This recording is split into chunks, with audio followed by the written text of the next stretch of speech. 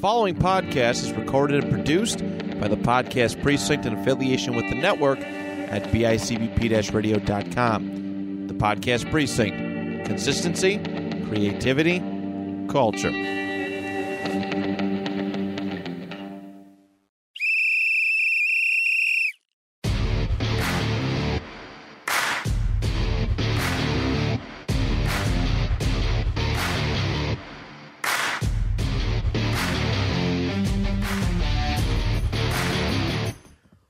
Welcome back to another exciting episode of Stories From The Sidelines. I'm Coach Larry. With me, as always, Matt Keogh. Matt, coming in hot. You already said you're coming in hot with something, so what do you got? I went to Tim Hortons on my way here to, get a. I don't drink coffee most of the time, but every once in a while I splurge. So I went and I got an everything bagel and I got coffee on my way in this morning. And at the drive-thru, there's a sign resting against a tree. And it's an advertisement for a gym. Advertisement for a gym? Yeah, like a workout gym. Well, after you eat the donut, you gotta exercise off the donut. I was like, all right. That's good advertising. That's good advertising. And I was like, okay, I get it. And I'm driving here, and I see a man walking his dog.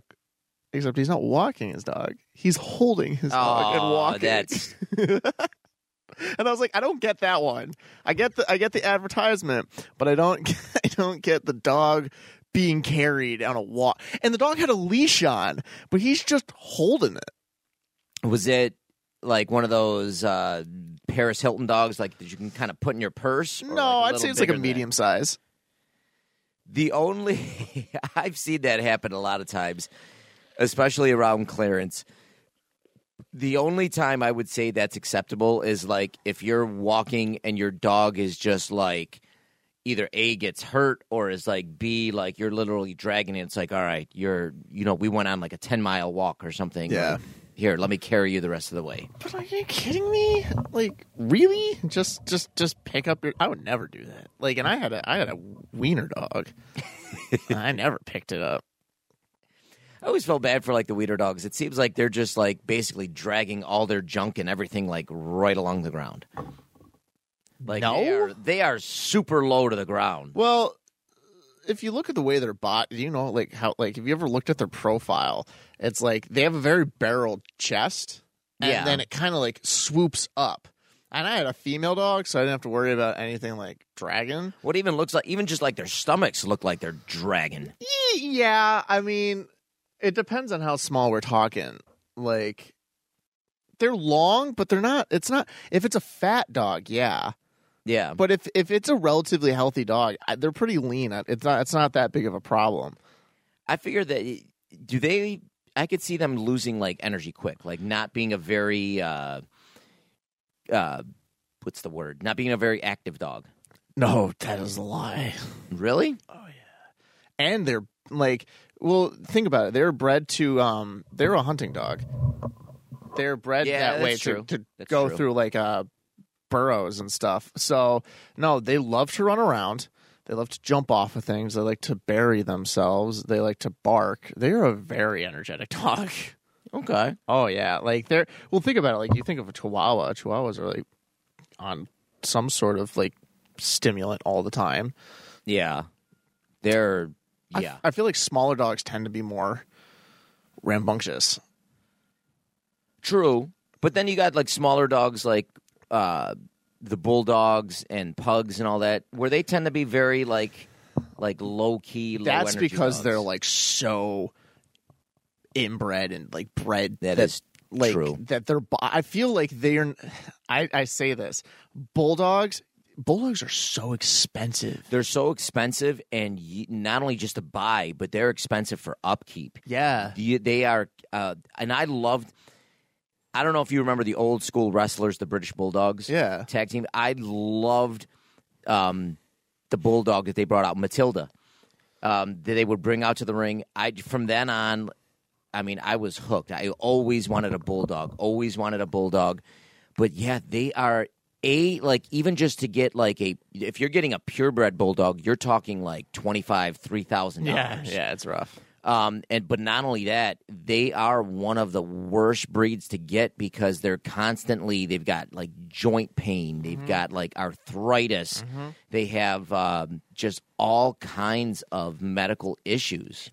It's because they're so crossbred. And same thing with pugs. I mean, pugs I feel like are even worse. Yeah, and like, their breathing and stuff like that. That's because that's probably why, because they can't breathe properly. Yeah, because their face is so smushed. What is a pug crossbred? Is it a bulldog and Pekingese? I know pugs are like, I think pugs came from China, I believe. Don't quote me on that, but are they a purebred though, or are they like a crossbreed? Pugs. Well, so there's pugs and there's puggles. The hell is a puggle? Beagle and a pug. Have you ever seen a picture of a puggle? I don't think I've seen. Oh, okay. That's a puggle. And then just straight up pugs. Yeah, but a puggle is small. Pugs are smaller than a puggle. The pug breed is from China. Let's see the Wikipedia page, because you're asking what they're bred with. Yeah, well, are they a crossbred? Is it like a golden doodle, something like, what do they call them? I guess crossbreed dogs. There's a word for them, but I can't think of it. Okay. Designer dogs. Okay, yeah, I got what you're saying.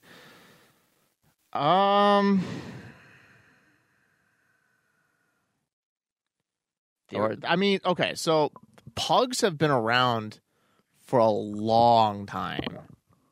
Okay. Like, there's pictures of pugs from 1745.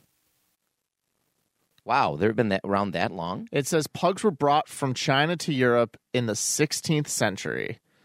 Okay, so they are more of a purebred dog. Then. Yeah, so similar dogs were popular in imperial court during the Song dynasty. I don't know. Yeah, they're royally. So I feel like they've been around for a long time. Yeah. If you're talking back that far, it's not like the Labradoodles that came around in the 90s, the 80s, 90s. Okay. So the breeding of pugs led to shorter muzzles. So original pugs had their nose actually stuck out more. Yeah. Compared to what they look like today. Well, that's why it's funny that people say, like, I want a pure breed, I want a pure breed, I want a pure breed. They're the best dogs. Yeah. In a lot of cases, they're not, because they are inbred over and over, like the same bloodline, the same generation. That's where you get a lot of the defects. Yeah. I guess, the birth defects. But here's my dog was a purebred, long-haired English cream golden, or English cream golden, whatever you want to call it. Golden Doodle? No, Dachshund. Or Dachshund. Dachshund. I also had a cockapoo for a little bit. That was a cocker. I heard you. If you take some Tums with that'll get rid of the cockapoo over there. No, what the hell is a cockapoo? It's a cocker spaniel mixed with a poodle. That's gotta be. You've never seen a cockapoo? No. So yeah, I dropped a cockapoo off last night. That's what a cockapoo looks like. Oh, I always thought though it kind of looks like a little Cairn Terrier, or like a little Boston Terrier. Yeah, that's a cockapoo. Oh, okay, a cute dog. Yeah, no. But my Dachshund was a purebred, and so like we're talking about health problems. Bigger dogs usually tend to have like joint problems because they're bigger and stuff like that. Smaller dogs have a longer lifespan, but because of Dachshunds, they have a long back, so they have back issues, right? Yeah. Especially if you have them jump down from stuff. And a lot of problems come from like them jumping from higher places. Their spine kind of compresses, and it gives them health problems later in life. Well, my dog of 6 years old, one day we woke up, regular day, took him out, went to the bathroom, every day. At the end of the night, put her in her kennel, woke up the next morning, opened up the door, paralyzed from the waist down. And we found out, like, we were like, what is this? It is a genetic 1% birth defect in these breeds of dogs where just like that they can get paralyzed. They can be fine, boom, gone. Yeah, from the waist down. So she could she could crawl. Oh, she didn't. Well, I mean, at that point, no. But like she couldn't. But that's the thing. She couldn't walk. She couldn't go to the bathroom. Like she couldn't control that. She didn't eat. We put her down like a week later. Yeah, But like out of nowhere, one day she was fine. The next day, completely paralyzed. That's heartbreaking. And that's heartbreaking. Which is so weird. Which really kind of messed me up, and I really don't like the idea of getting small dogs like that. See, I don't like the really small dogs, but I also don't like the really huge dogs. Like I'm more of like a medium. Like we've got a golden doodle, but it's a golden doodle that's on the smaller side. Okay, it's not like a mini doodle, but it's on the smaller side. In fact, she was the runt of the litter when Vicky got her. Vicky got her before a year before we met, or a few months before we met. But and then we've got a boxer mix, again on smaller than Bella, a little on the smaller side too. And I love that size because they're not. I mean, Bella's a jumper, so she'll jump on you, but she's not like knocking you down when she jumps on you. They're not like eating, like going through like a bag of dog food a day. I mean, it's I don't know. And they're big enough where you can play with them. You can, wrestle around with them. You can goof around with them. It depends on also your size too. Like if you're on this, like I want a bigger dog. Like, do you consider a golden retriever a big dog? They can get pretty. They can get pretty big. Again, outside, like I said, golden doodles can get pretty big, but Bella's on this. I think she just went to the vet. I want to say 60? She's like 60 pounds, 62, 63, something like that. That's not bad. No. Even Bailey's down to about. She's about the same, 65, 6. Okay, yeah, that's not bad. So yeah, I'd say anything over like. I'd say anything over, like, if you start getting into, like, 80, 85, 90 pounds, I would say is, like, a big dog. Okay. I want a big dog. I'm a big guy. Not huge, but, I want a big dog. I really like that because I want something I can, like, really, like, kind of, like, wrestle with. And, like, something big. But, on the other side, my girlfriend is 5'3". 5'3", 115. Like a dachshund for her is a good size because she can't walk a dog that like I could walk. Oh yeah, because she'd get dragged. I was gonna say they'd have to be trained really well. I mean, even that's the one thing with Bella, she'll drag you the entire time. Like you're not taking her for a walk; she's taking you for a walk. Yep. Bailey, though, on the other hand. Bailey will be right by your side. The only time that Bailey ever, like if we're walking around our neighborhood, taking her for a walk, if any other dog or if anybody comes by, I don't know if it's just because it's in our neighborhood and she thinks like, hey, all of this is mine. Yeah. But she'll get super like she'll bark, she'll pull, she'll like kind of get away, like super, super defensive. But, no, Bailey she'll be like, hey, I want to go over there. And she'll like drag you over there. Yep. Yeah. Yes, I am this person. Out of my career of living and because it is a career, living is a career, let's be honest.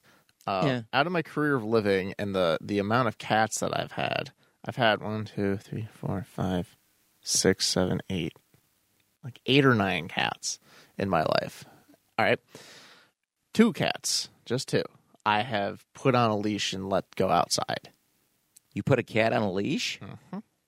And here's the thing. So you actually had to walk the cat? I was going to get to that point. With my dog, I'd put her on a leash. I'd take her to the soccer fields. I'll tie it like around a tree or whatever. used to tie her around the soccer post of the net. Jesus Christ. But anyways, well, because I would kick the ball like into like the box and then she'd run out and get it. And it was like one of those like extended leashes. Yeah. But anyway, so like, walk the dog. Cat's a little different. Put the leash, tie it around like a log or like a tree. And cats will walk out and they just eat grass and they lay in the ground. So Yeah, most of them won't go all that far. it is great. Like my one cat, her name was Kitty. I didn't know. Oh, we had a cat named Kitty, too. Like one time she got loose from her previous owners when they were living on the east side of Buffalo. And she survived out there for a week and then just showed back up one day. Oh, so Kitty's like a street cat. She can hold her own. Kitty was gangster. And so she would go out, like that was the thing. Like we did not worry. We'd let her out. She would just walk around the property, find like some shade, sit there, and then just walk around.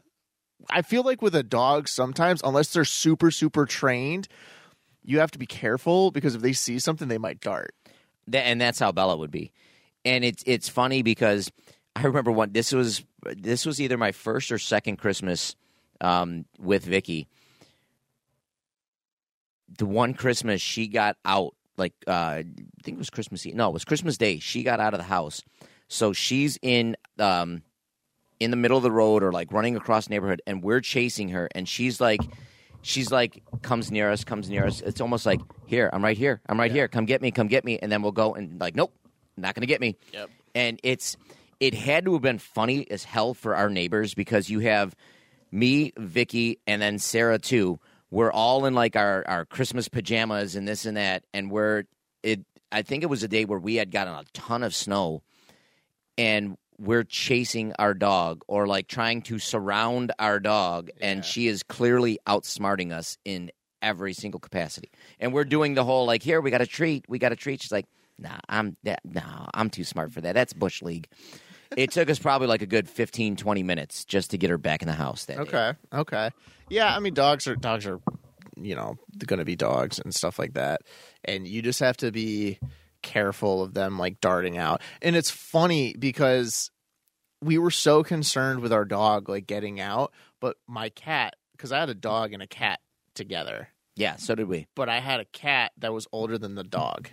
I was going to say, so the cat was there first. Then, correct. Now, that was how it was ours. With Kitty, Kitty was there before Bella, and Kitty ruled the roost. Yeah. Like, Kitty was a fat cat. Like, she was like a fat, like, she was borderline a small dog. But anytime, there'd be times, Bella in particular, Bella was scared to death. Like, there'd be times where you would hear Bella whining on top of the stairs because she'd want to come down, but Kitty was on the stairs, and she was going nowhere near the cat. Yeah. There'd be times where Kitty would literally, like, just walk by Bella. Bella would just be chilling there. Kitty would walk by, look at her, smack her with her paw, and then just keep walking. Almost like to just keep her in line. Be like, come here. I'm the boss. Yeah. And just, like just keep walking. That's the thing I've heard. Like, you either have to get a dog and a cat together so they grow up with each other, or you have to get a cat first and then a dog, because then the cat can put the dog in its place. And she did. Well, like, and that's the thing. Like, my cat, when we got our dog, my cat was like 15 years old, like fully clawed, was an outdoor indoor cat. Did not, like, the first couple of months and stuff, the dog would go, like, Sophie would go up and sniff him, and he would claw her to the face. And, like, my stepmom would freak out and all that stuff. And we're like, listen, like, she'll learn not to do that. That's how they learn. And then at the end of Sophie's life, we got to the point where we'd be like, hey, like, go check outside. Like, is the cat here? And she would run up to the back door and bark because he was there. And we'd open up the door, and he would make the line, like, he would make the walk from the door to the basement. While she's, like, hopping on him, he does not break stride. Because my cat was bigger than my dog. Okay. Like, because think about it. It's a dachshund. My cat was a fluffy tomcat. Yeah. Like, he could sit on her and she'd be gone. He wasn't fat. He was just big. So he would sit there. She'd be like nudging him and stuff. He doesn't bother. And he just sits there and waits. And then but on the other hand, sometimes like he'd be sleeping and she'd come up and like sit next to him and sleep. And as long as she wasn't bothering him, they'd be fine. Okay. But my girlfriend's never had a cat before.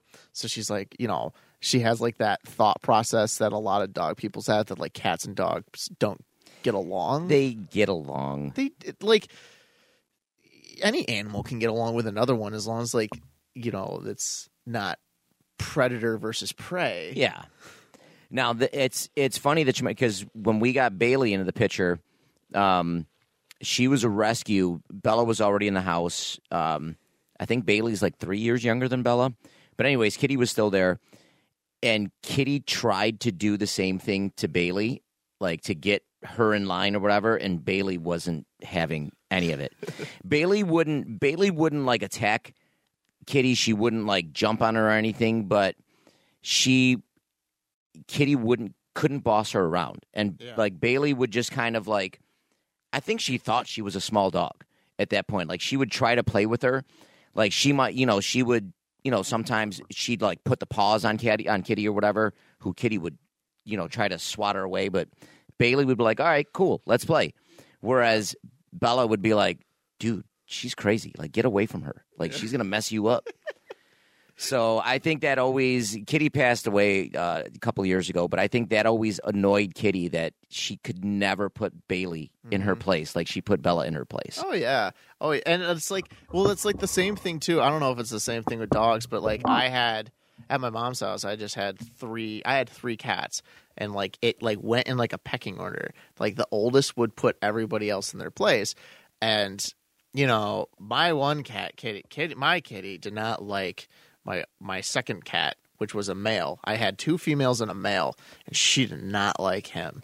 That's what I've heard. I've heard if cats don't like each other, like get ready. It's going to be on. But here's the thing: we all got them as kittens except for Kitty. So Kitty was the first one there. Then I got my second one. He was a kitten, so we introduced them early. He thought that she was his mother. Okay, which is what you want, right? She wanted nothing to do with him. Ooh, so which is what you don't want. She would hiss at him, and he would try to love her, but was also afraid of her.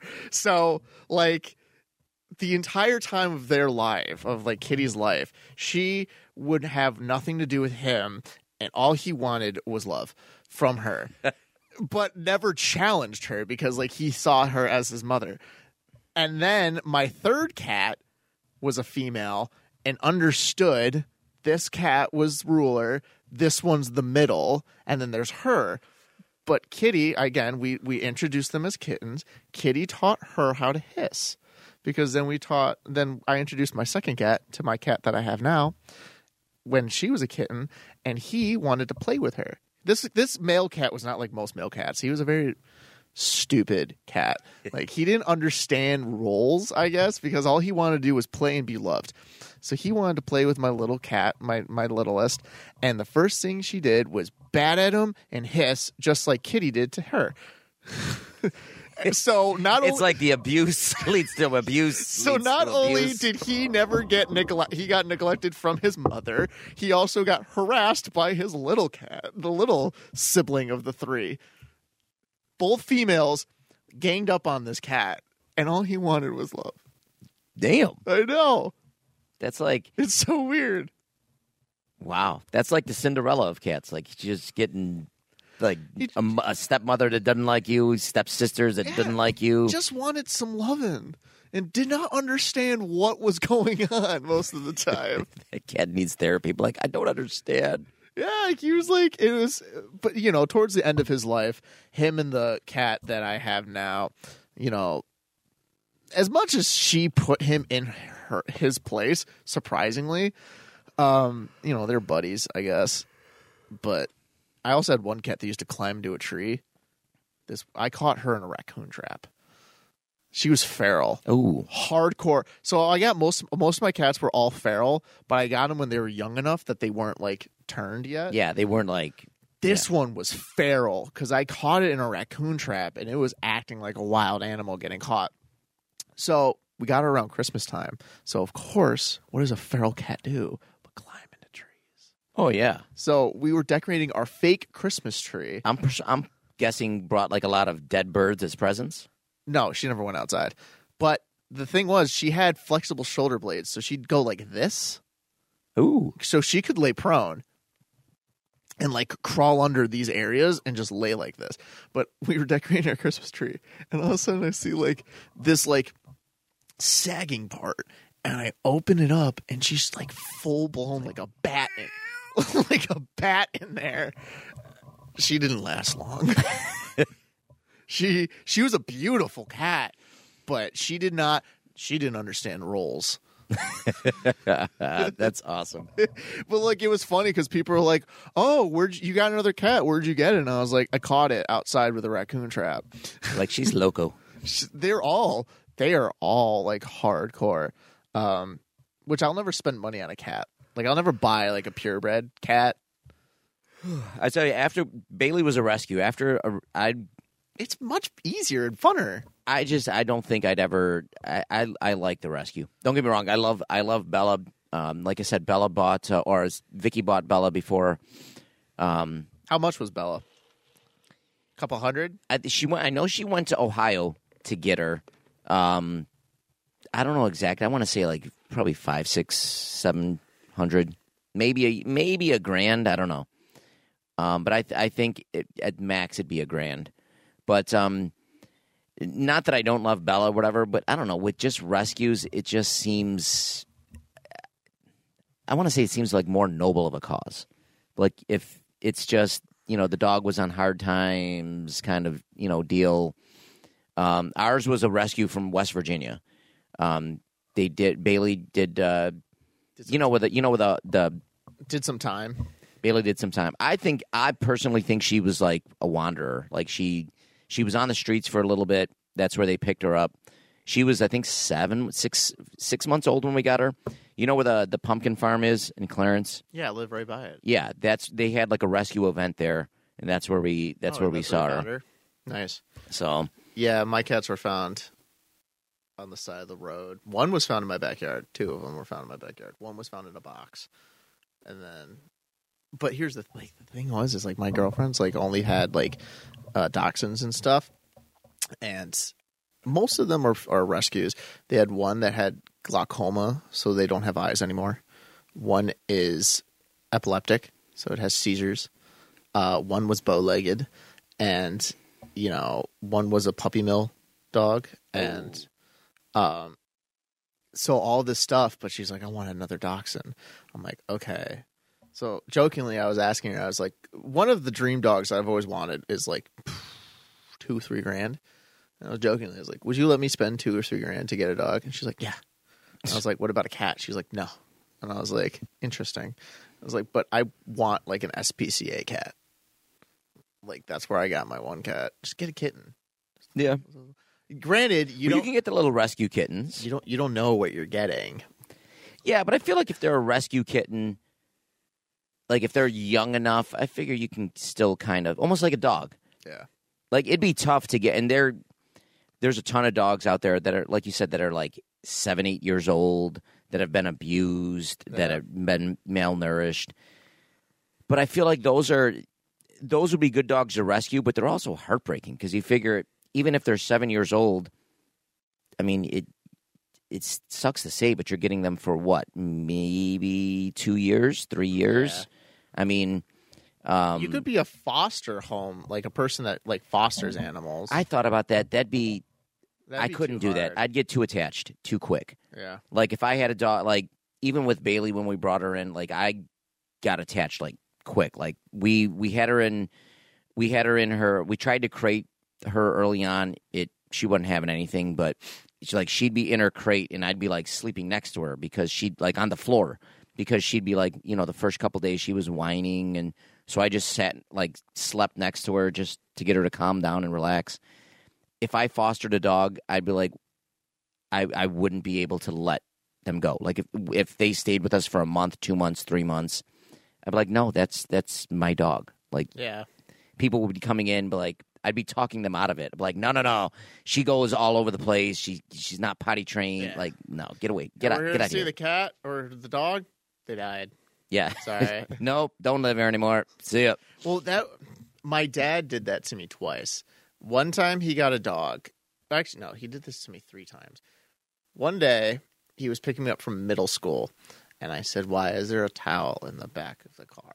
And he said, "I had to take my cat at that time. He had to take him to the vet to go get something done." I'm like, "Okay." And I come home, and there's a Pomeranian just sitting there. I was like, "What the hell is this?" And they're like, "I got a dog." I was like, "Why?" And it was like a 6-year-old Pomeranian named Gigi. And that dog was a bitch. She did not like... As most dogs are. Did not like anybody but my dad. Gigi lasted 3 days, and then my dad gave her back. Okay. Oh, damn. Fast forward my sophomore year of high school. I'm sitting at home during Christmas break, and my dad says, "I have a project for you." And I said, "What is that?" And he said, "Here." And he gave me another dog, an abused dog, and said, "We are going to rehabilitate this dog," meaning I was going to rehabilitate this dog. It did not eat from people. It did not go outside. It did not walk, really. I got it to eat and go outside and go to the bathroom in a week. And then my dog gave it back. And my dad gave it back. What the hell? And then... What were the reasons? Like, he just got... I don't know. Tired of it? Yeah. And then, you know, and during that time, that's when I had a dog, like my dog, Sophie. But during the winters, my stepmom's parents would drive to Florida. So, you know, we just let the dog go to Florida. My dog used to travel to Florida over the winter. Had a good life. Anyway, so that's when Sophie was in Florida. And I was like, how is this going to work when Sophie gets back? Let alone my cat, you know, because my cat puts up with one dog, not 2. So then, after Sophie died, this is maybe a week before the shutdown of the pandemic, which is very ironic, by the way, afterwards I think about it. So we're sitting there, and my dad's like, "I have a surprise for you." I was like, "Oh my gosh, what?" At this point, I don't like when he talks to me about stuff like this. And I show up, and they have a puppy, and it was a cute dog. It was like one of those like shepherd dog mixes. It was really cute. I think I have a picture of it. But anyways, I was like, "What is this?" And he was like, "It's a dog." And I'm like, "I know that. Why do you have it?" And he's like, "We wanted another dog." So I'm like, "Okay." So we all get together at the house, and it's like the first time meeting it. We're like, "Oh my gosh," like I'm holding it. It's super cute.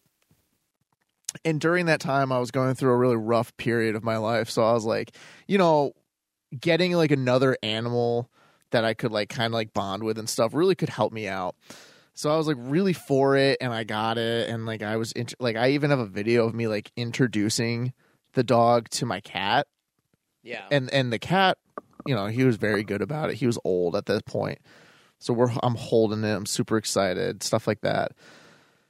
And then, I don't know, like three days later, or like right before the shutdown, my dad's like, "Yeah, so we're giving the dog back." I'm like, "Why?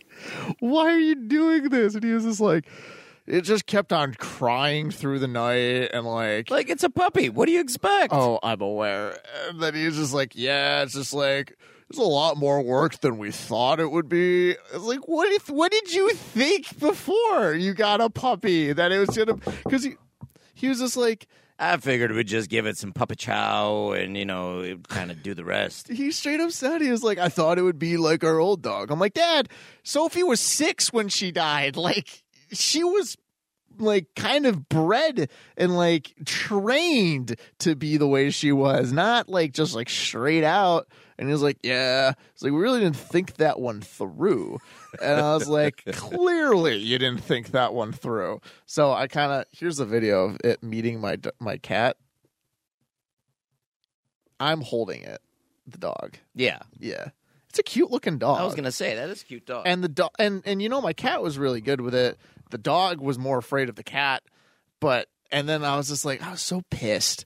So anytime my dad's like, yeah, I want a dog, I'm just like, I don't care. Like, no. Yeah, so he, I guess for a lack of a better term, he tends to be a foster person for a dog for a couple days, and then he gets bored with it.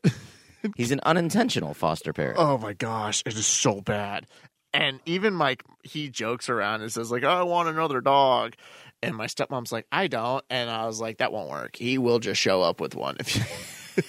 He's every dog he got except for that last one, he didn't tell my stepmom about until she came home. And the dog was there. See, I was worried because before we got Bailey, Vicky was like, we need another dog. Bella needs a playmate. I'm like, she's fine. She's 2-3 years old now. She does. We play around with her. We take her for walks. She's fine. So of course it would start with the, well, what do you think about this? And it was show pictures, send pictures. Well, look, this dog. Well, and then it was, we'd go to the PetSmart places or whatever. Like, oh, look at the dog. Just want to look. Like, we just looking. No. Even the one with the rescue event.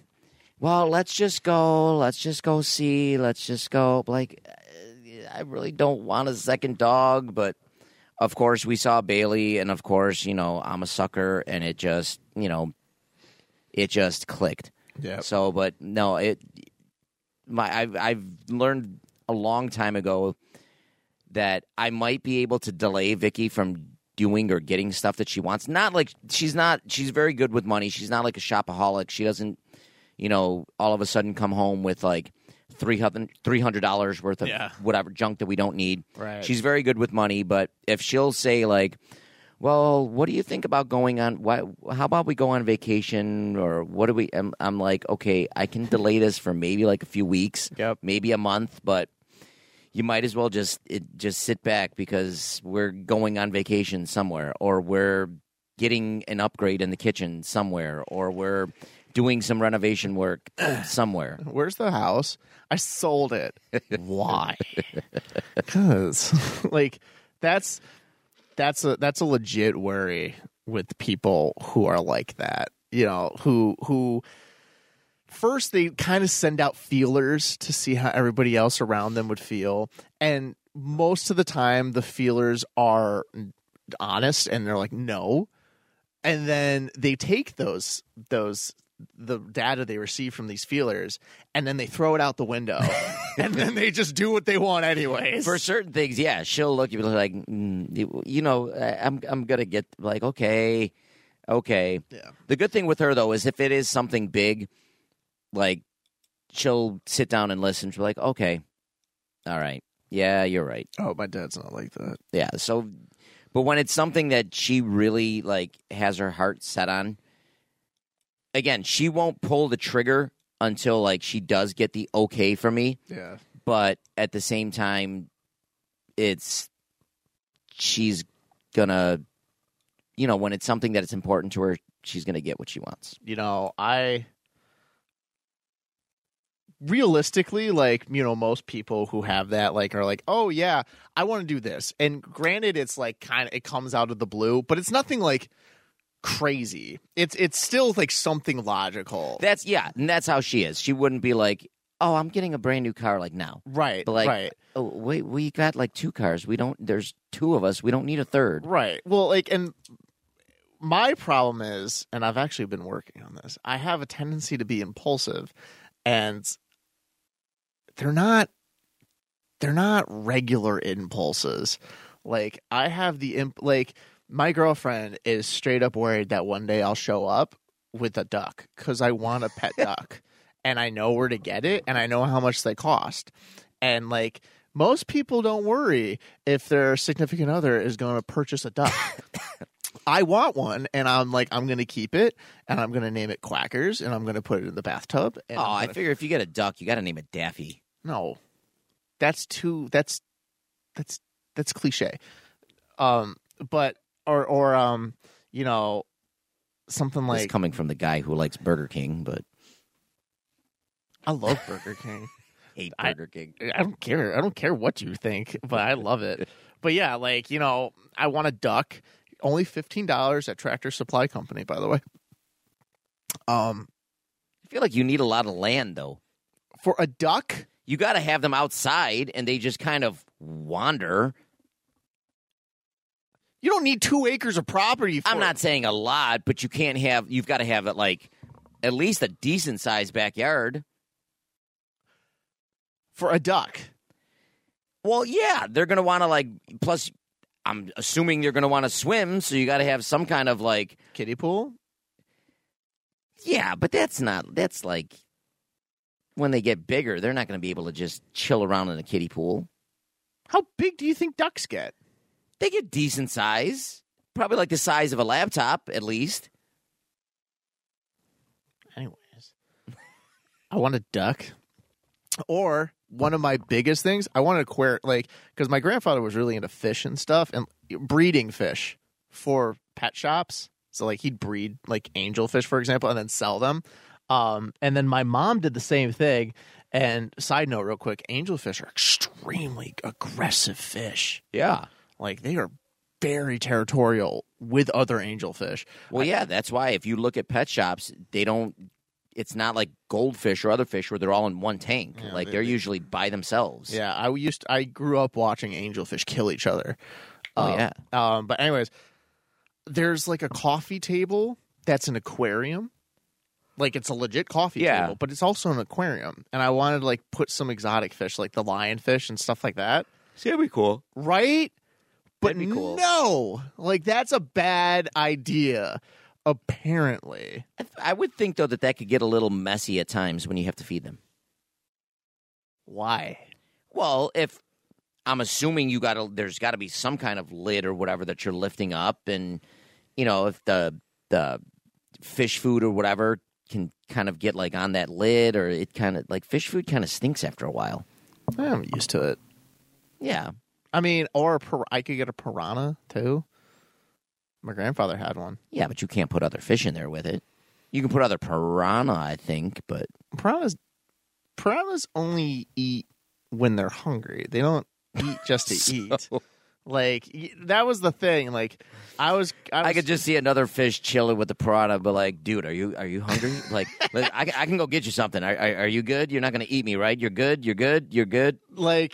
I asked my grandfather later, because he only had the piranha when I was young. He had it at ground level, though. What do you mean? The tank was at ground level. So you could literally walk into a piranha tank? Well, he had when you walked downstairs. So you walked downstairs in their basement. They had lived in a ranch in Maryland, but you went downstairs in their basement and make a right, and there was a fish stand here with 1 tank, 2 tank on the bottom. The bottom one right here was where the piranha was. And think about it, you're a 5-year-old kid. That's right at your... Yeah. You're at that level.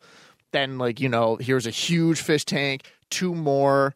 This one had seahorses. You go around, angelfish, carp and other stuff over here. Then you went into the other area. He had fish that created electric currents swimming backwards. What, eels? Eels, but they're instead of they could only swim backwards. And they created electric currents. What? Okay. So, but where was I getting at here? Oh, yeah. So I asked my grandfather, I was like, why did you have the piranha so low that your grandkids could just dunk? And he was like, oh, they don't eat unless they're hungry. And I was like, how do you know that they're hungry? And he was like, I don't. And which goes back to my original question. He was like, I used to just put steaks in there and they'd be gone. And then I was like, how'd you get rid of it when it died? And he was like, I flushed it. Jesus. And they lived off of they were on a well system too. And I was like, where does that fish go? It's still stuck there somewhere. How big is your toilet to flush a piranha? Damn, that house must have, or at least the basement must have been huge, though, to have. It was extensive. Damn. Yeah. Trust me, after he died, cleaning that stuff out. Oh, yeah. Oh, my gosh. Their water bill must have been, huge. And last thing I'll say about fish, I remember when my fish died. My mom is big on burying pets. I don't know if you're like a cremator or what have you, but you still want something of your pet. Yeah. My mom was big on burying them, so we buried all of our cats. But when my fish died, I was like, where are we going to bury it? And she's like, I'll take care of it. So then she always would tell me, she would always tell me, she's like, your fish is buried under that tree, which is like in our backyard. I'm like, oh, okay. And later on in life, I put two and two together and realized, oh, I understand what she's saying. She flushed it, and that's where the septic tank is. That's where the septic tank is. I was like, oh, I get it now. Classy.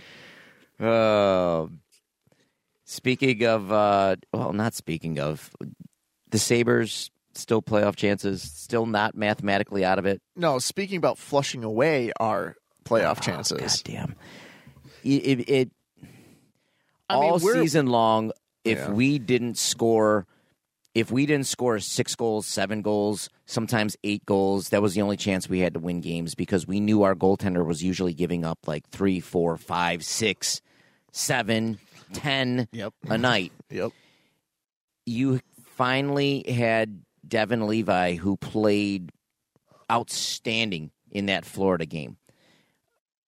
Only gave up 2 goals, and you scored just one. Yep. In fact, that was the first time all season that they have scored like below 2. Below 2.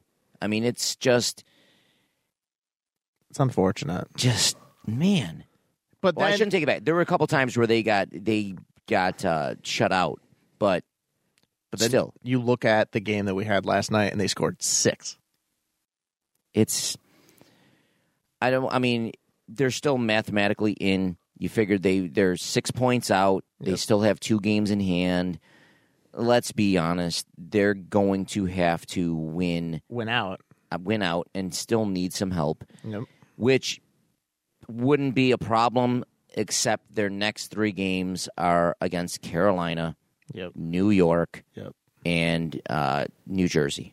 You got 3 playoff teams. Not only that, but arguably with Carolina, the second best, maybe third best team in the NHL right now. Who do you think is going to start net on Saturday?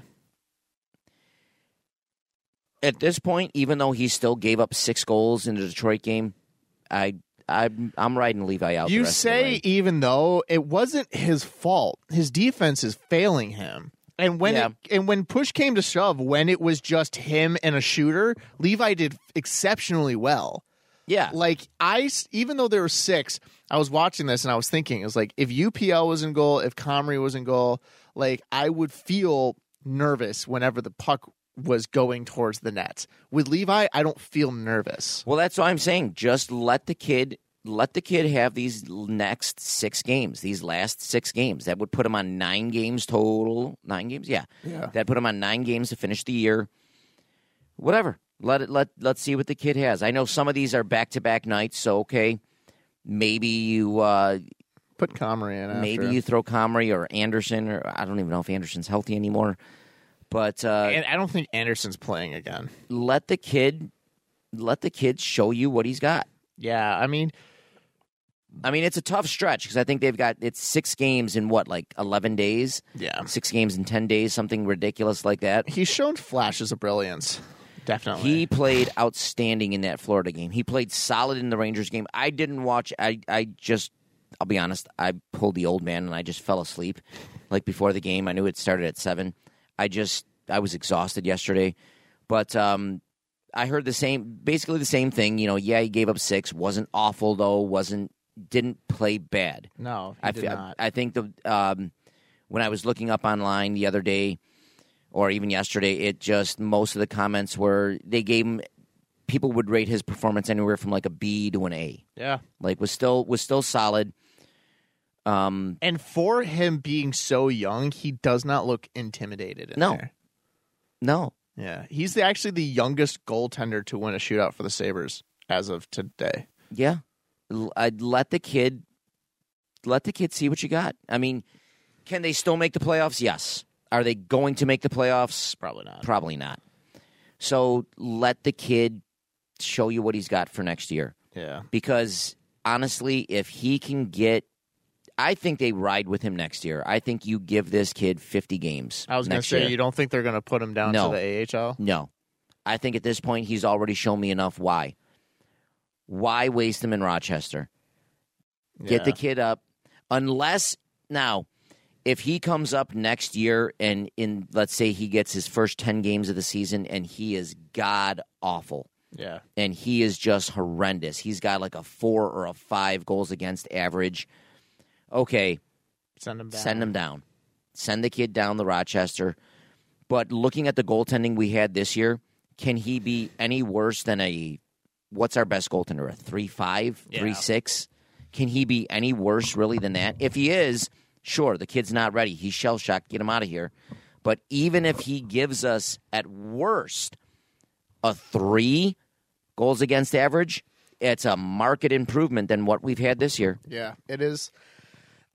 And, I was talking to Steve about this. The Sabres are just fun to watch again. They are. I can't remember the last time, especially this late in the season, where I'm looking at the standings. Yeah. And I'm looking at other teams. Well, Pittsburgh has blah, blah, blah. And it didn't help also last night that Pittsburgh beat the hell out of Minnesota. The Islanders beat the hell out of Tampa Bay. And Florida beat up Washington or Ottawa pretty easily. So that also didn't help. We didn't gain any ground. It would have been nice even if one of them lost. Yeah. So, but which also another thing pissed me off because the Florida game, Pittsburgh lost and the Islanders lost. Like everything that needed to happen that day happened, except we didn't friggin' win. Right. It is what it is. Even this late in the season, you can just watch the game and be like, yeah, we might be out of the playoffs, but I just want to see how they play. Yeah, it's fun. Versus like, yeah, we're out of the playoffs and I really don't care. And that's what I mean. At Levi, even this year, if we had our main goaltender who was just a 3, just 3 goals against, we'd be in the playoffs right now. Oh, yeah. We'd be in the playoffs right now. Even if you had, all right, the backup, let's say UPL was the backup and Comrie was the starter. If UPL had his 3-5 goals against, but Comrie had a 3, we'd be in the playoffs. Oh yeah, and we'd be pretty solidly in the playoffs. Yeah, especially with our front line, like the Tage, back when Tage, Thompson, Tuck, and Skinner were like on fire. And it was good to see Thompson actually score yesterday. It was, and it was who like really has been sparking my interest? Alex Tuck. Tuck, you watch. I think his injury, about a month ago, was more significant than people thought it was.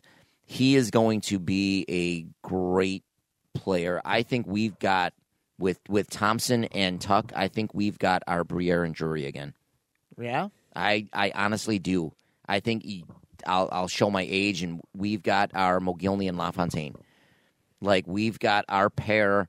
Not to say that they'll always be playing together, but I think we've got our 2 legitimate superstars. Yeah. And on the D line, on the back end, you've got with Power, with Samuelson, with Dahlin, you've got 3 legitimate top pair defensemen. Yeah, and like that's the thing, like Power. Then you look up at the front line with I was watching the shootout last night. Jack Quinn, holy cow. Jack Quinn is like an exceptional shootout person because he just has like very good technical skills with his stick. We have a lot of promise on so many different sides of the puck that realistically, I feel like we just need a really speedy guy. Yeah, well, this year, that's what frustrated me this year. At some point, they should have invested in a goaltender. I mean, I know the offseason they signed Eric Comrie to a 2-year deal, whatever they gave him, 3-year deal. Very quickly in the year, it wasn't. Yeah, it wasn't him. It wasn't the guy. At that point in the year, there were multiple times where your team was scoring. Your team was scoring goals. Your team was getting solid defense. Your team was, but it wears on any team when you're scoring 5 goals and you're losing games. Yeah, because your goaltender is giving up 6, and you're playing pretty solid goaltending. So Or it's a pretty solid defense. Sorry. Who do you think should be like the 2 next year? I've already seen enough for Comrie. I don't need him to be the 2 unless it turns out where he really was hurt. He really was like, listen, this was a fluke year. So you're saying Anderson, he's old. Gone. Yeah. I don't need him. If he wants to come back as a goaltender coach, cool. But you think I think it's going to be UPL? I think it's going to be UPL and Levi. Really? I think it's going to be UPL and Levi.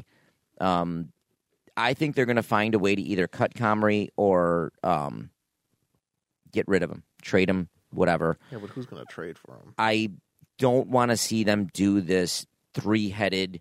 Now it's even a 4-headed. I don't want to see them have 3 goaltenders in a National Hockey League roster. You don't need that. So you don't see them sending Levi down for some progression?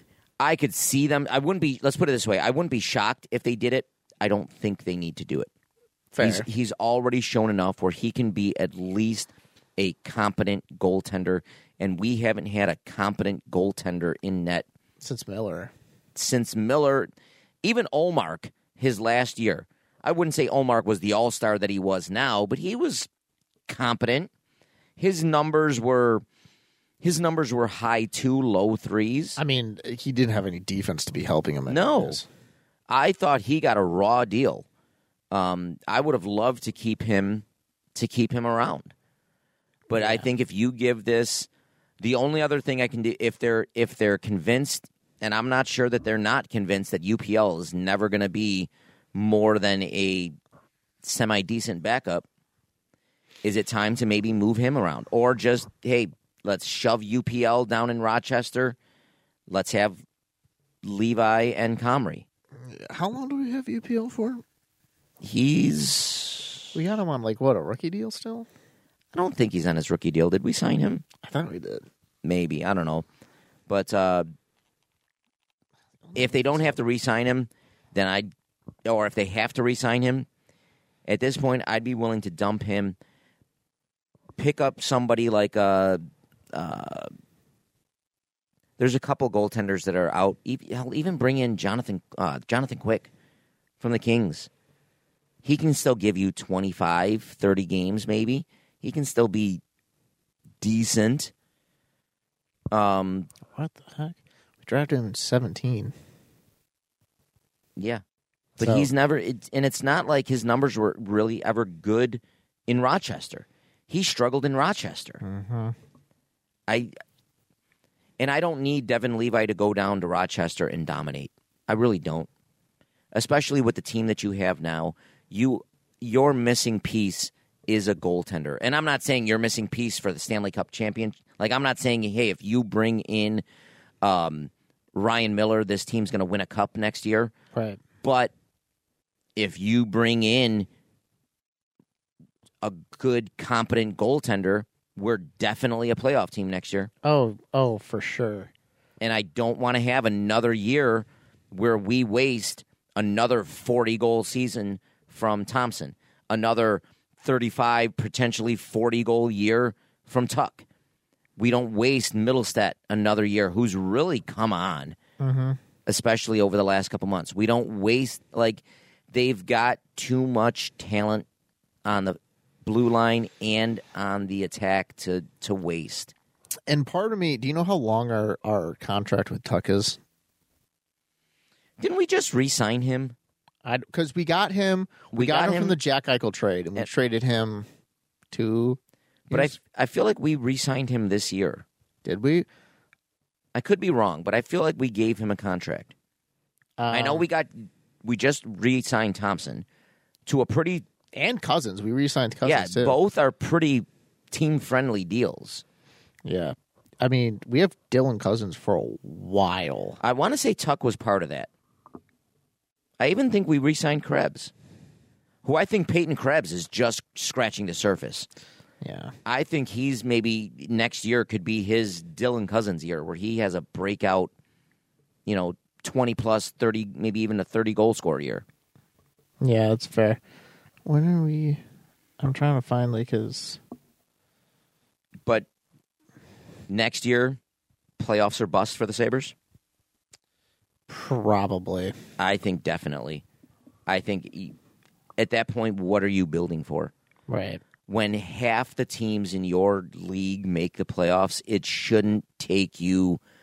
What is their drought on? Is it 12 years, 13 years? 12. This year it's 12. You shouldn't have a 12-year drought when half your teams make the playoffs. And B, a rebuild in hockey should not take, counting the Eichel years, what is this, like 7 years on a rebuild now? 8 years on a rebuild now? I mean, it should not take you this long just to make the playoffs. Alex Tuck makes $4 million a year. Yeah, how many more years does he have left, though? If it's 4, then that's got to be his contract from Vegas. Maybe he's up in a year or two. Contract. Let's see here.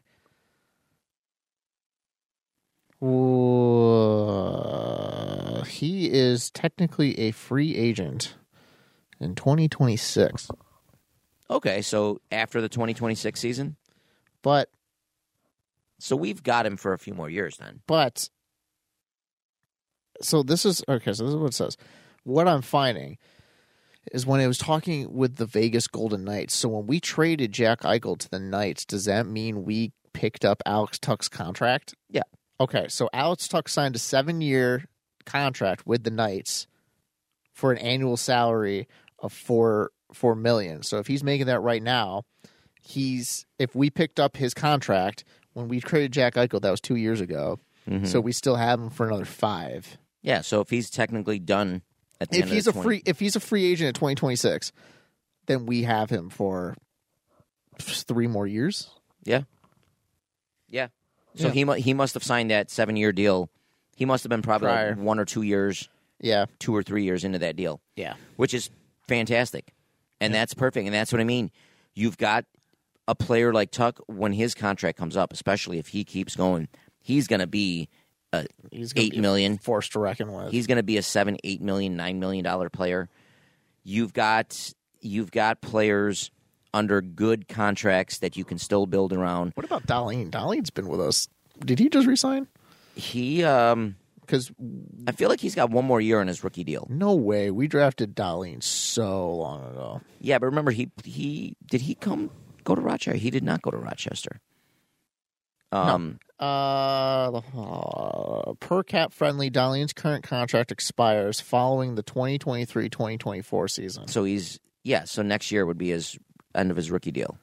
Yeah. Or maybe they gave him a bridge deal or whatever, but he signed a 3-year, $18 million contract with the Sabres, including a $2 million signing bonus, $18 million guaranteed, and an annual average salary of $6,000. Yeah, so that was $6 million. Sorry. So that was his bridge deal after his rookie deal. Yep. So if he's a free agent in 2024, restricted free agent. He'd be restricted. Yeah. So at that point next year, they're either going to sign him to his 7-8 year deal, or they're going to give him another maybe 1 or 2 year bridge deal. They're going to sign him to. I was going to say, there's no way they're going to let him go. No, they'll sign him long term. Yeah, and Kyle Poso, I think, I hope he's gone. I like him. I think this year in particular, he's shown great value. I don't know, captain or just like as a player. As everything. I think he's up. Isn't his contract up after this year? I think so. Or maybe he's got 1 more. I'd like to see them give him 3 more years. Really? Yeah. How old is he? He's 30s, mid-30s? Early 30s. I want to say like 1, 2. Kyle Poso. I would love to see him, finish his career. He's 34. Okay. Give him 3 more years. I think he can. That puts him at 37. I think he's a great leader. By the time he retires, this team is old enough, which is the youngest team in hockey. But this team, by then, the team is old enough, and then it's time to turn the reins over to Tage Thompson, Alex Tuck, Dahlin, Sammy. Like, those guys they'll all have playoff, or better friggin' have playoff experience by that point. And there you go. It's your team. It's time to go. And Oposo at 37, you're probably close to retiring. Yeah, that makes sense. So I'd love to see Oposo finish his career out here. What about Skinner? I'd like to see Skinner stay too. Yeah. We just when did we resign him? We resigned. We gave him his big deal the year after we gave Eichel his big deal, or the year before. We've got him for probably. No. I'm assuming his contract's going to run up around the same time as Tuck's. Okay, 26, maybe give or take a year. Yeah, but he got his 8-year deal. Do you think Oposo should stay captain? Yeah, yeah, at least for another year. At least for another year. The only one I could see maybe giving it to him and turning it over to it would be Thompson or even Tuck. Really? I'd see Dahlin. He's not ready yet. No? He's not ready yet. He's an assistant captain. He's an assistant captain, but he's still, I think at this point, it's either Thompson or Tuck's team. Interesting. I want to put it as Thompson. I would put it as Tuck.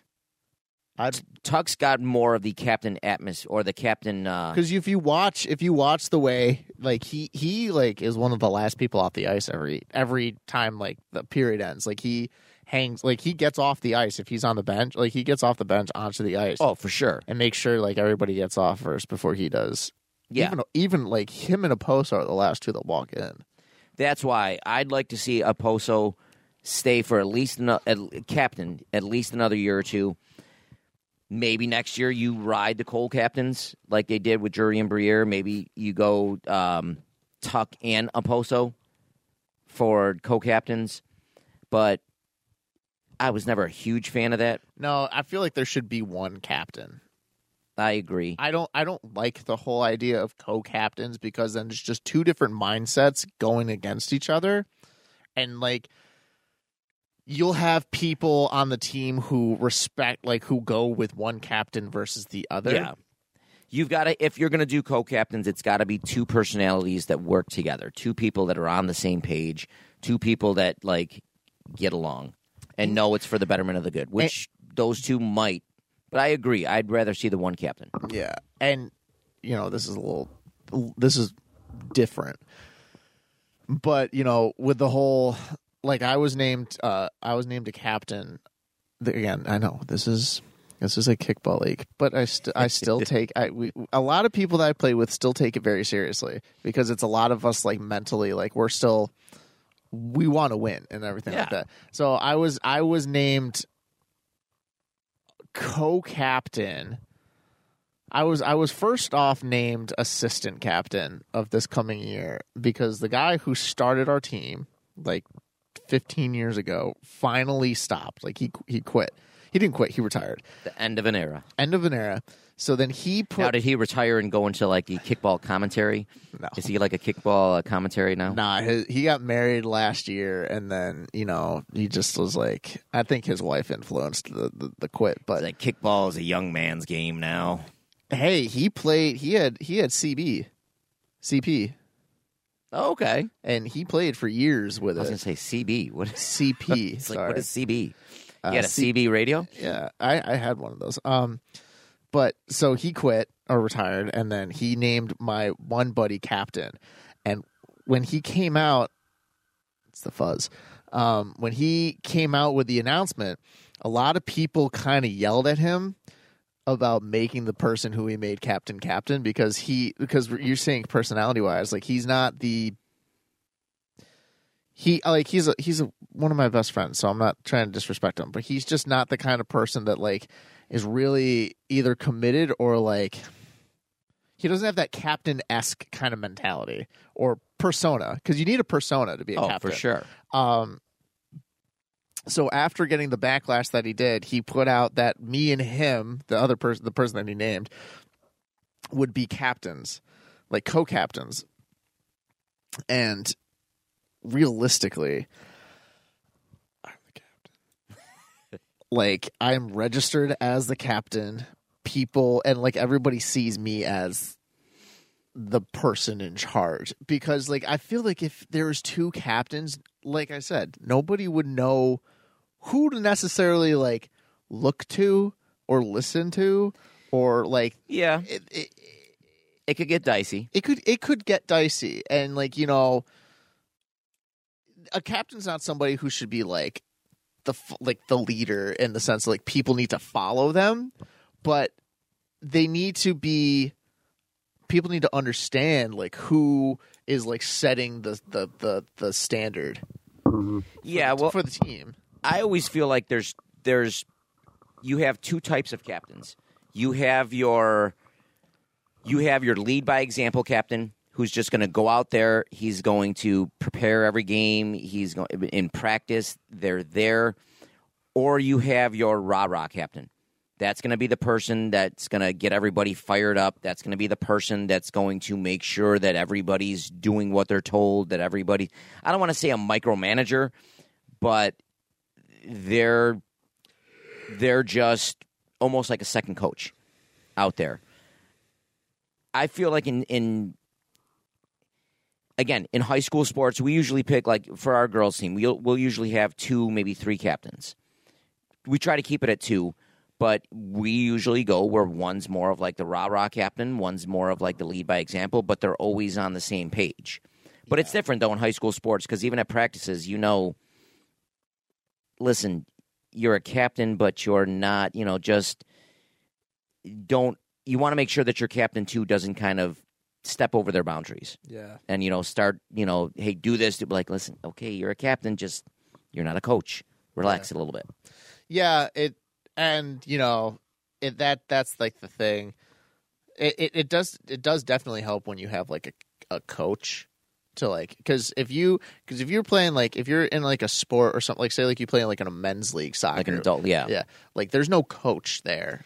Yeah, like, the captain is the captain and the coach at that point. That's why with adult leagues, I always found it funny. Well, I'm the captain. I'm like, dude, you just okay, I guess. Like I guess you don't really like.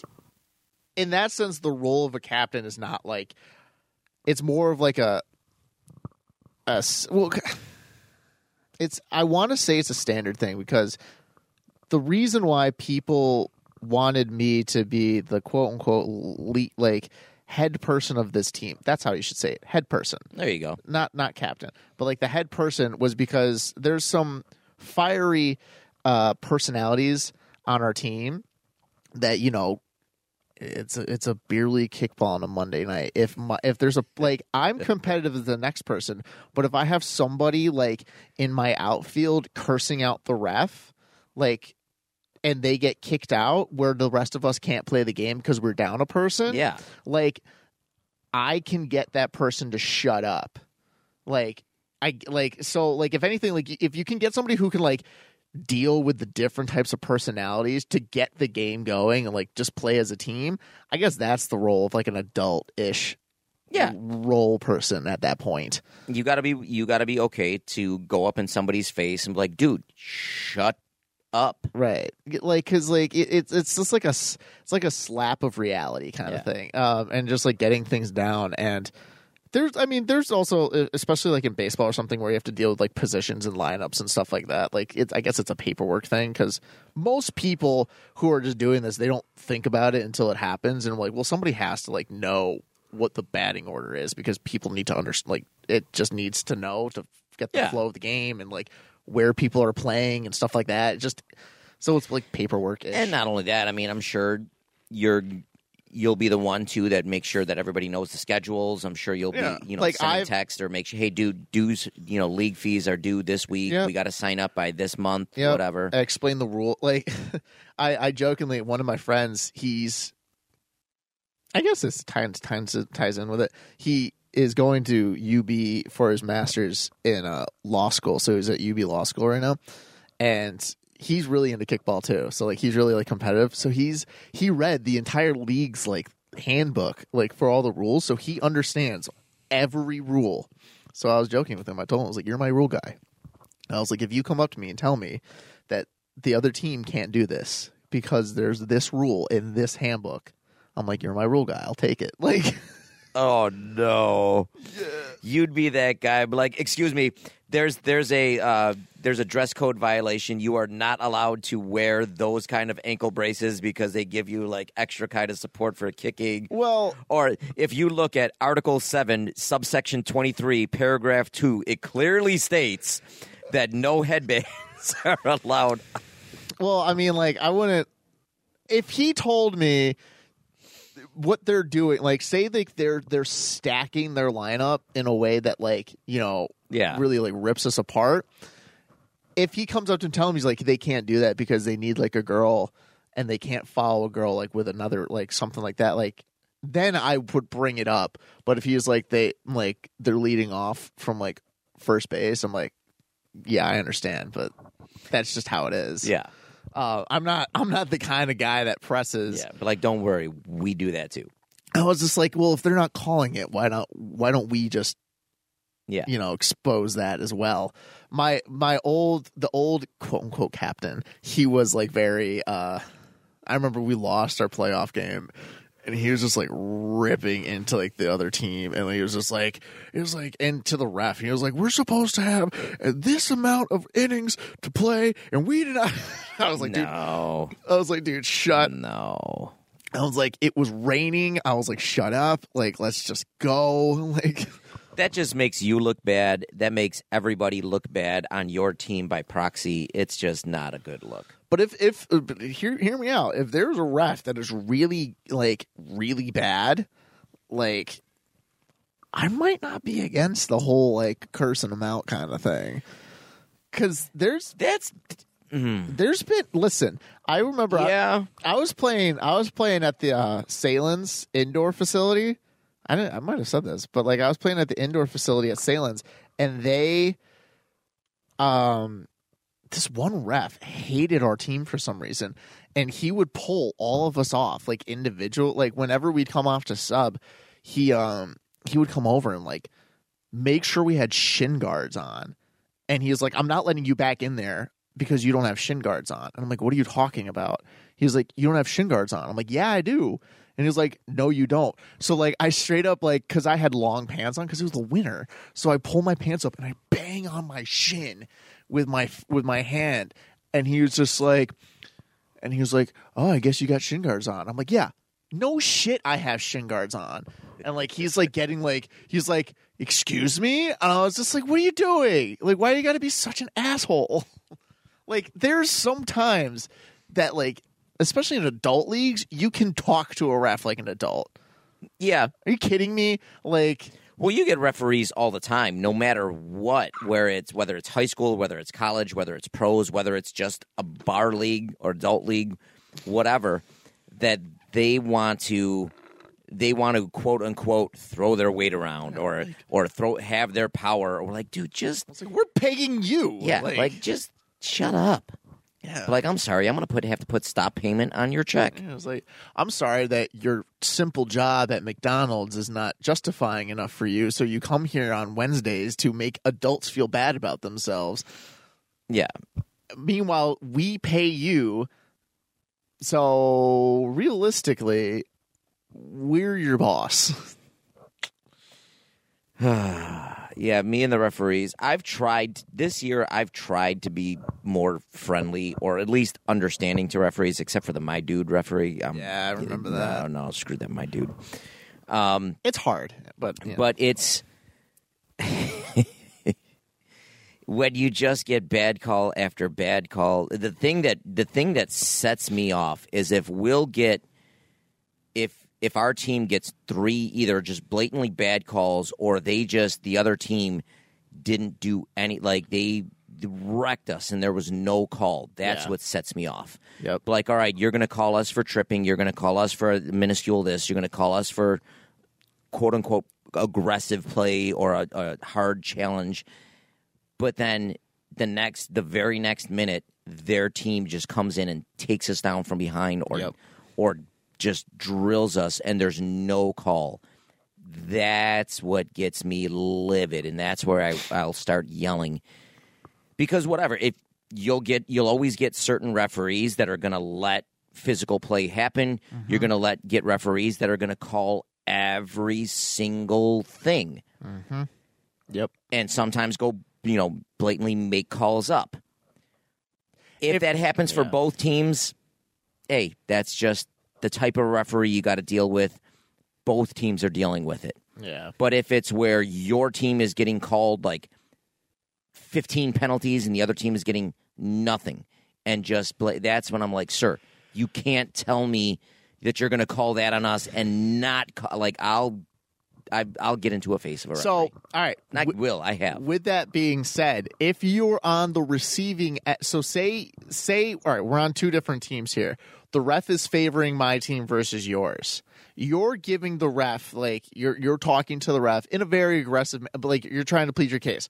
Let me rephrase that. My side, I'm giving the ref a hard time because they're screwing me while they're benefiting you.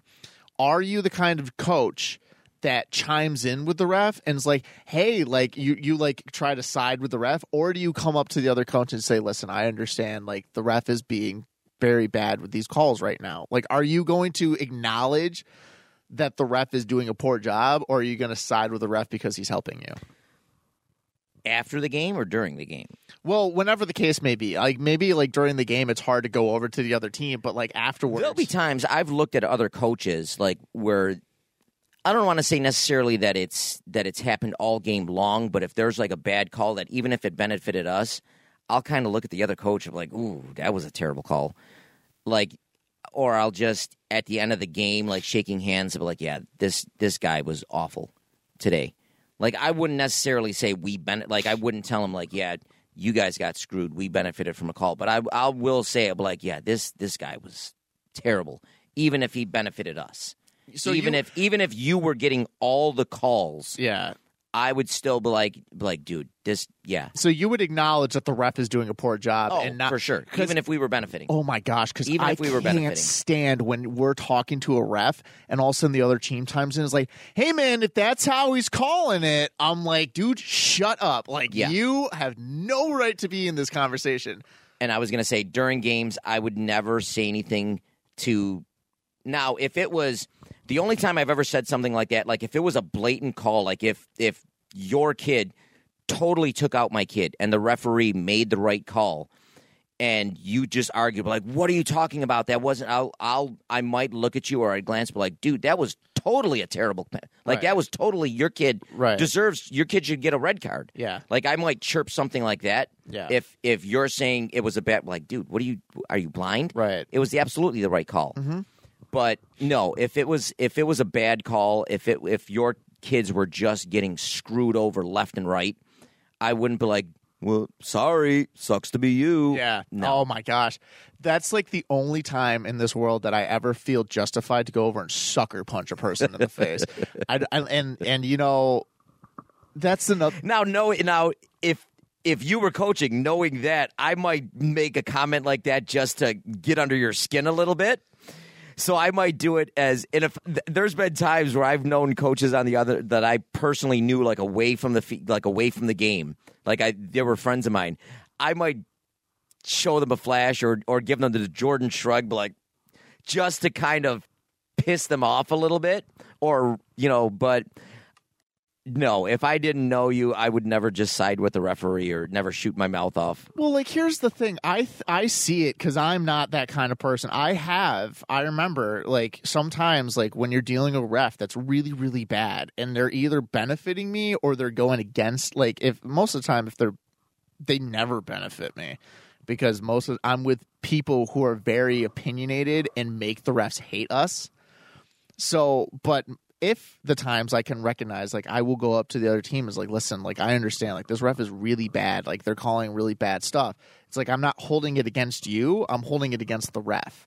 But, like, if I was trying to plead my case, I've had so many people. They're like, listen, they're like, stop trying to tell him how to do his job and stuff like that. I was like, oh my gosh, like, are you a moron? See, I'll always start the game, no matter if I know, and after you've coached long enough, you know what referees are going to be good and what referees are going to be terrible. You know, the second you see them coming off on the field, like, oh man, not this guy. I'll always, no matter what, I'll always start off respectful. Even if a referee's made the first 3 or 4 bad calls, I'll be like, sir, can you explain that to me? Sir, what? Like, I'll start off respectful. Even when I yell, I always yell, sir. I always call them sir. But I won't get hot. I'll reach that certain point, and sometimes I don't know what that breaking point is, but I'll reach that certain breaking point, And then it's, listen, all you've lost any time that I was giving you the benefit of the doubt. Anytime I'm taking the gloves off. I'm going to yell, and I'm going to make sure that everybody within a 5-mile radius of this game knows how bad your calls are and why they're bad calls. Like, there's been times, there was time, I don't know why, maybe I was just, I think it was early on in the season, I think I had just come from a coach's meeting or whatever, and if they make bigger rule changes, they'll give you a new copy of the rules. Oh, okay. And for whatever reason, I tossed it in my med kit, and I knew it was in there. I grabbed the rule, and I went and I looked like, sir, read this page. Like, this is blatantly what my girl did, and you are and says that she can do, and you are going again and calling her a penalty. This is bull. I was like, and there's been a handful of times, at the end of high school games, you get a chance to rate the officials. Oh, okay. So you can give and supposedly they say like the lower rated officials won't get sectional games. I always rate officials, good or bad, because if there's a good official, I want to give them their credit too. But there's been a couple of occasions where after rating them, I'll call the official, the head official or the head of officiating, and I'll personally on the phone be like, listen, this guy should not be officiating games. This guy was horrible. He didn't move at all during the game. He was just blatantly making up calls for and again. Like, even if he was, quote unquote, for us. Yeah. I also like, dude, this guy needs to be off. I get it. You guys are shorthanded for officials. This guy or girl should not be officiating anything. Like, you're trying to keep integrity for the game, but when you're talking about like rating or like stuff like that, or like just being, I like to. I'm not the kind of person to get into somebody's face. I like to do it in different ways. So like I pulled the good old longest yard last year. Episode, like throw the football at the referee. So the referee same referee, the shin guard referee, he started reffing for my kickball games.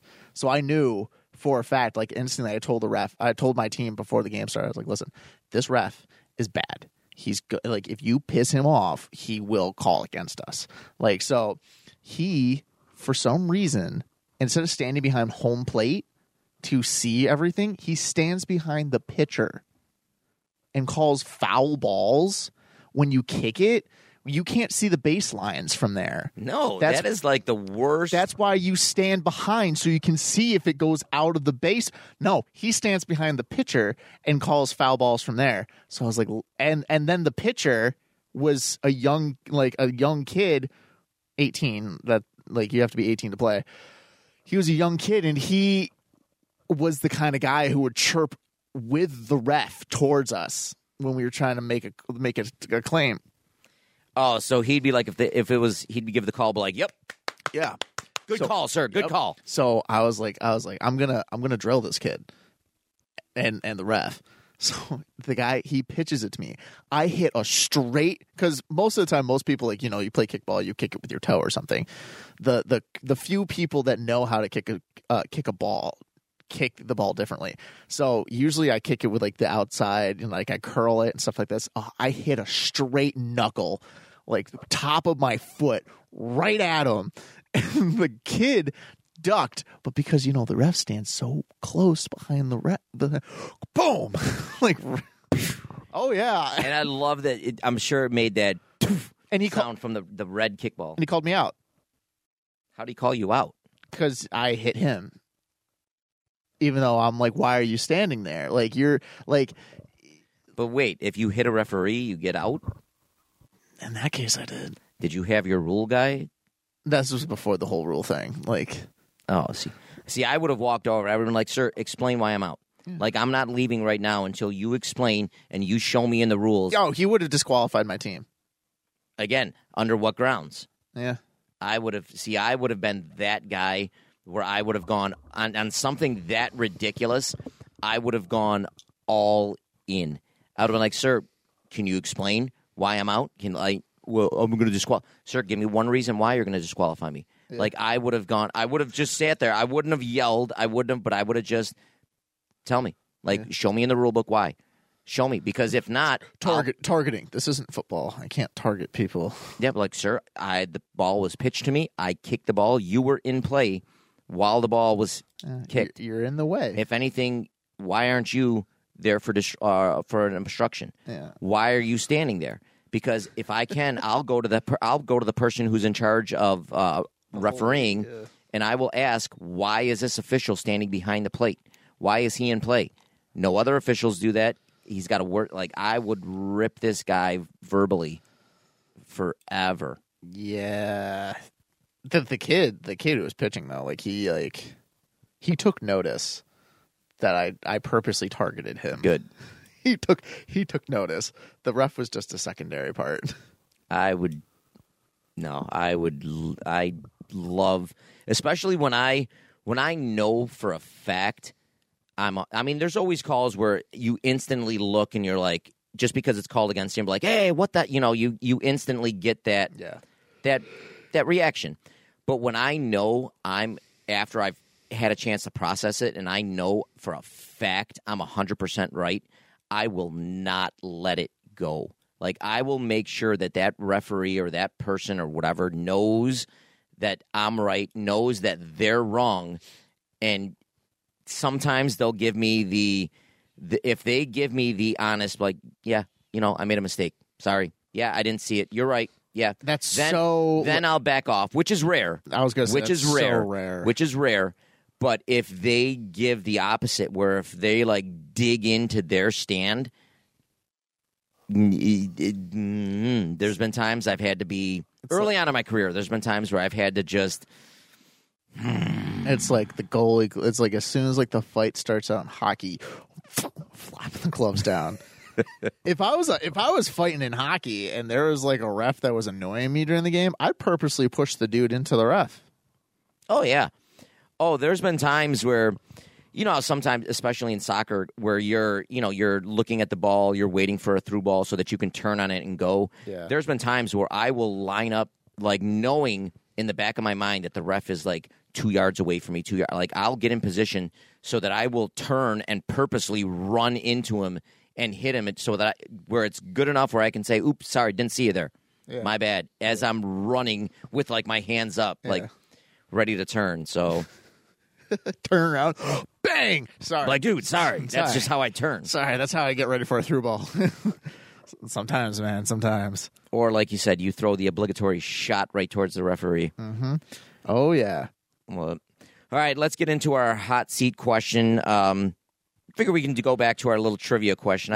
You're pulling these today because last time I did 3. I was gonna say I got one hot seat trivia for you.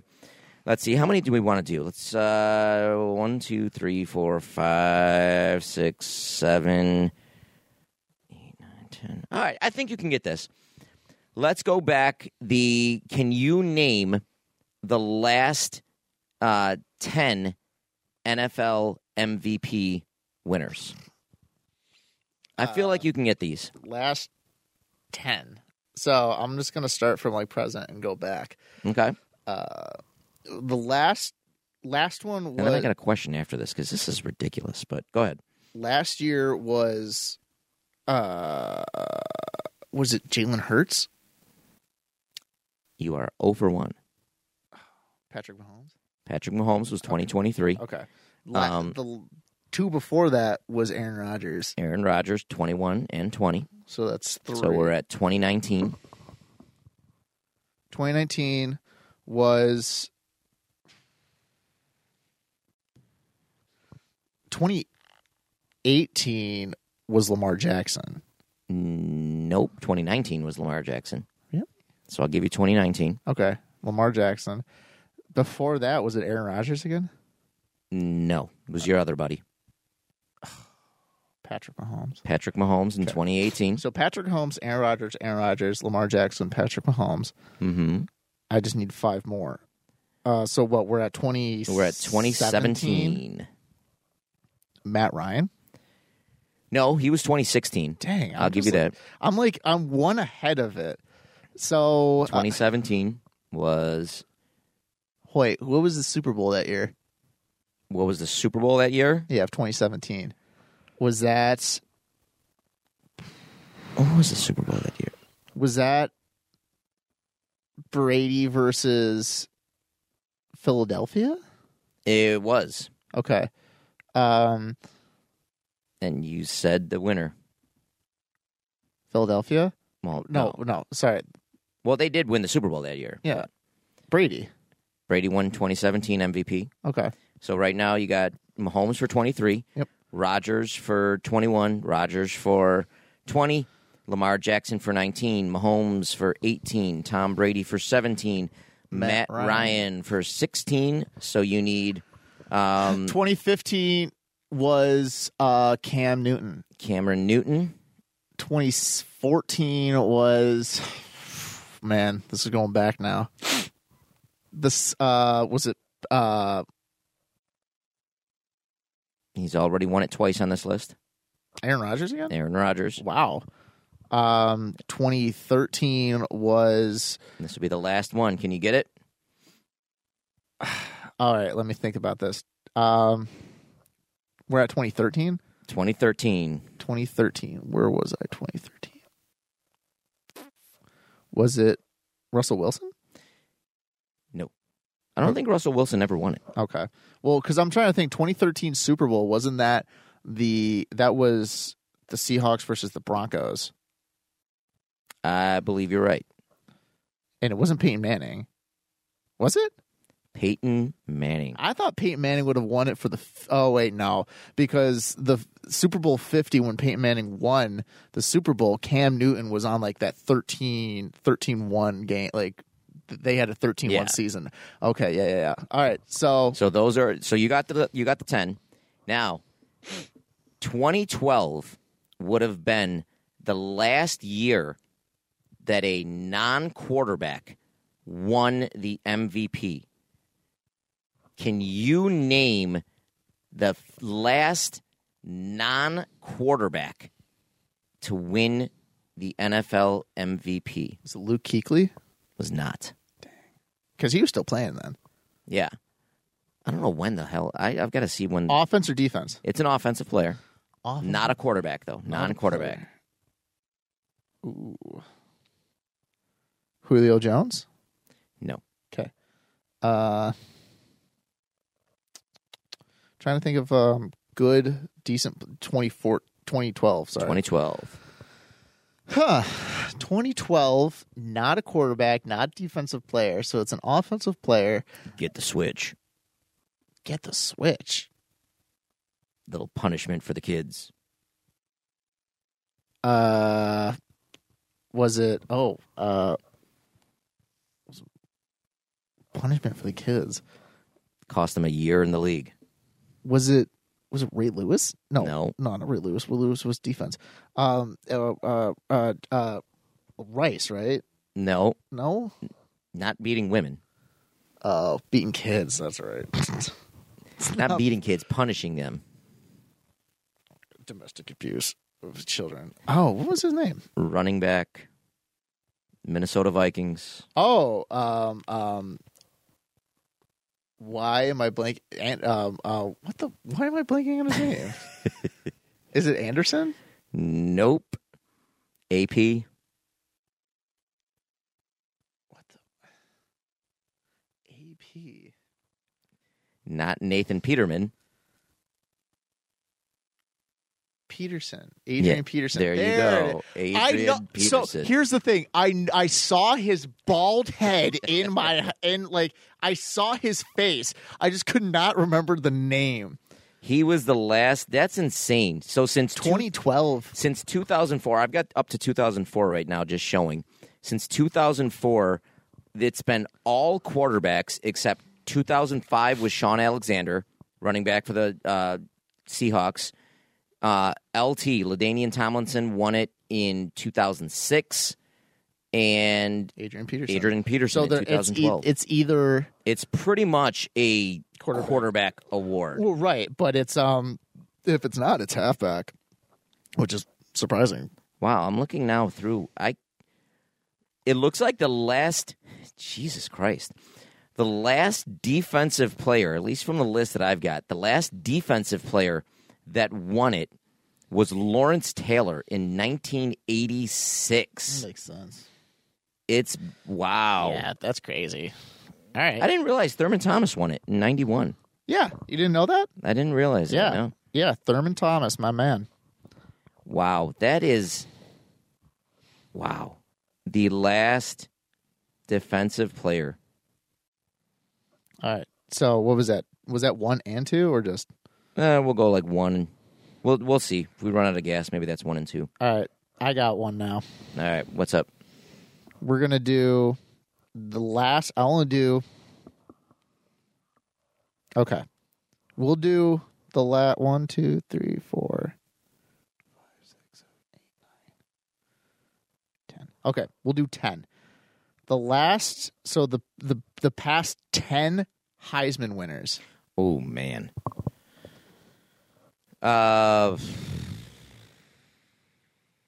Did Bryce Young win it this year?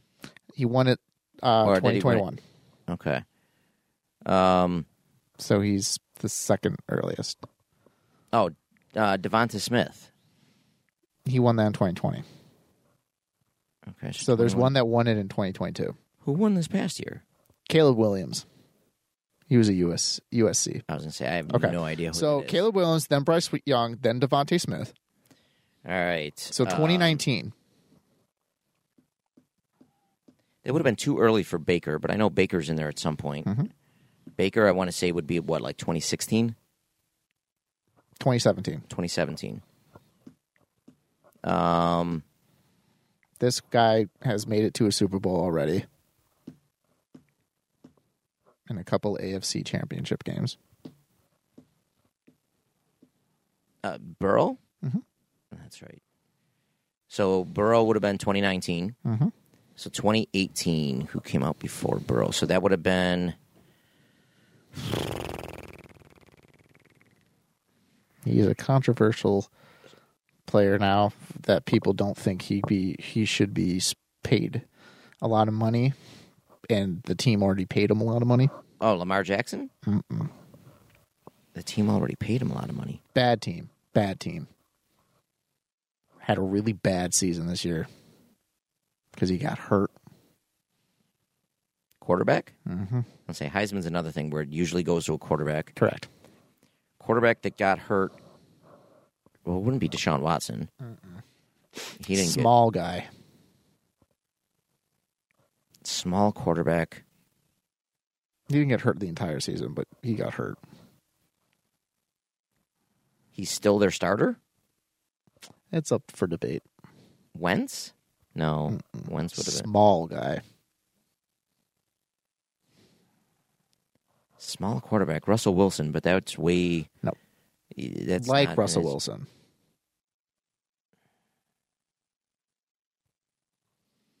Has a play that is a pun on his name, like a play off of his name. Oh, Kyler Murray? Yeah. Oh, I should have known that. Yeah. Okay. So Kyler Murray, and then you said Baker Mayfield. Baker Mayfield. Who would have got it before Mayfield? That would have been... He's won MVP. He's won an MVP? Mm-hmm. Recently? Past 5 years. You've already said his name. I was going to say, we just did... Wouldn't be Mahomes. Mahomes didn't win it. Another running quarterback. Not Carson Wentz. No.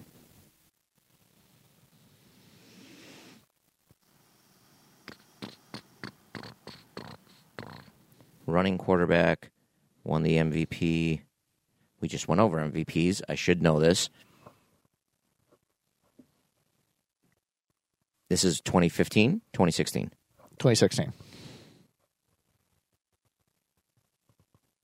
Not Jalen Hurts, not trying to think of quarterbacks. His rookie year was a very dominant year for him.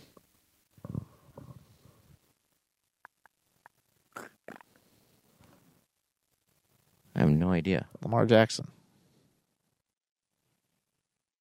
Jackson would have came out the same year as Mayfield, though.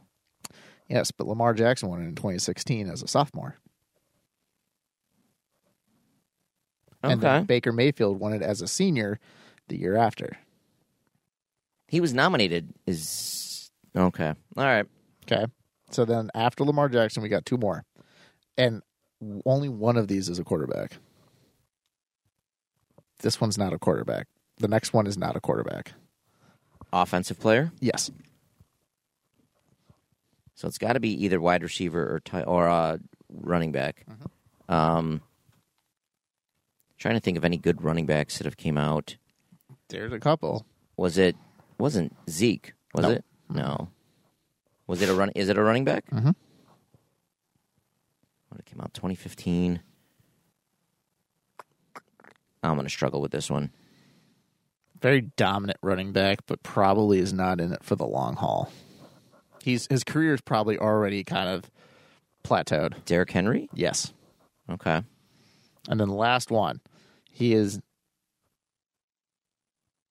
not on the team that he was drafted, and he's probably like a mid-tier quarterback now. Derek Carr? Mm-mm. Wouldn't be Jimmy G. Nope. Mid-tier quarterback. I think he just got traded this past offseason to a new team who's struggling to find a quarterback in the NFC. Is it Wentz? Nope. I was going to say, he got traded again. He was good. Let's just say he was good in the beginning, and then he got hurt, and then he was never really the same. But he used to run and throw. So he got drafted by an AFC team? And then Yes. Yeah. He was originally drafted by an AFC team. Tim Tebow. No. His name and his first and last name both start with the same letter. I've got no clue. I've got nothing. Marcus Mariota. He won the Heisman? Mm-hmm. Holy crap. In 2014, won the Heisman. Actually, yeah, he did have a decent year or two with the Titans. I was going to say, he was good. Then he got hurt, and then he really wasn't the same after that. So, yeah. So, out of that, we only had one wide receiver and one running back. That's what I mean. Do you think it's terrible that I think like these Heismans and the MVP, just call it the best quarterback award. Like, let's be honest. I think it's unfortunate that, like... Or just start getting into offensive MVP and defensive MVP. Because, again, the last defensive player... When's the last defensive player to win a Heisman? Never. I was going to say, has there ever been a defensive player that's won a Heisman? No. The only one that's not been a running back or a quarterback, I consider a fullback kind of the same thing. Yeah. The only one that hasn't done it, or a wide receiver, is one tight end, and it was 1936. Other than that, it's been running backs, quarterbacks, and then like one wide receiver. That's what I mean. It's not two wide receivers. I hate those awards because it's not. Wait! I was wrong. I just found one. One defensive player, and was a cornerback, won it in 1997. Charles Woodson. Oh, okay. Was the one defensive player to win it in 1997. Yeah. Again, same thing in the 1986, the last MVP, NFL MVP, Lawrence Taylor. Yeah, it's unfortunate because there's a lot of... But I think the reason why they win it so much... They get the stats. They get the publicity. Mm-hmm. They get the game-winning drive. Yeah.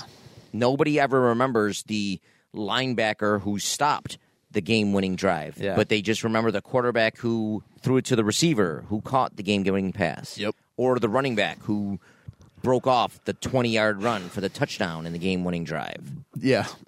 So start just making it an NFL defensive MVP and offensive MVP. I know, right? I mean, I know they have this defensive player of the year, offensive player of the year, yada, yada, but just... Yeah, just save us all the effort. Yeah. All right. Question number 3. I actually had a good one, and I can't think of. Is it trophy related? No, I had one, and I just lost it. But all right, with Easter coming up this Sunday, favorite, like, if you're at an Easter dinner, eat your table, these 3 foods have to be on the plate. I don't know what's at an Easter dinner. Well, number 1 has got to be ham. Well, yeah. I only know it's ham, and I love ham. I love ham. But other than that, I guess, like... In fact, I'm trying to cook my first ham this year. Really? I got the ham. I'm going to glaze it up or whatever. So it could either go really good or it could be like... You can eat ham raw. You could. But I guess, like, ham, mashed potatoes, and... I don't know.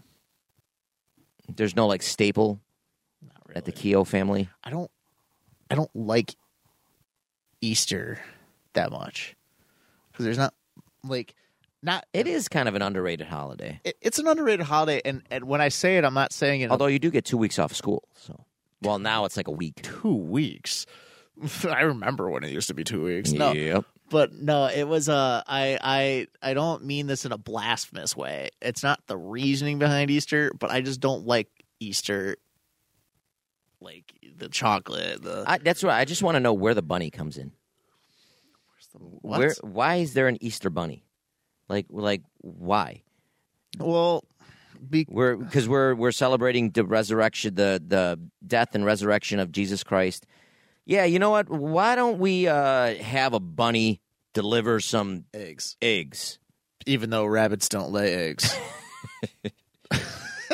Because I know the reasoning behind it was because like they're talking about like the rebirth and like, you know, everything like that. It's like, okay, that's great. So then shouldn't be an Easter phoenix? And I was just like, why a bunny though? Because that's what I mean. Rebirth, like phoenix rising from the dead. Shouldn't it be an Easter phoenix? I don't know. I'm gonna look up when the Easter bunny became a thing. That's one thing. Peter Cottontail. That always Santa Claus. You could always say, all right, both of them are definitely commercial and they're trying to, you know, make money off it. Santa Claus, you can at least with the, you know, the giving spirit, you know, the time of the year.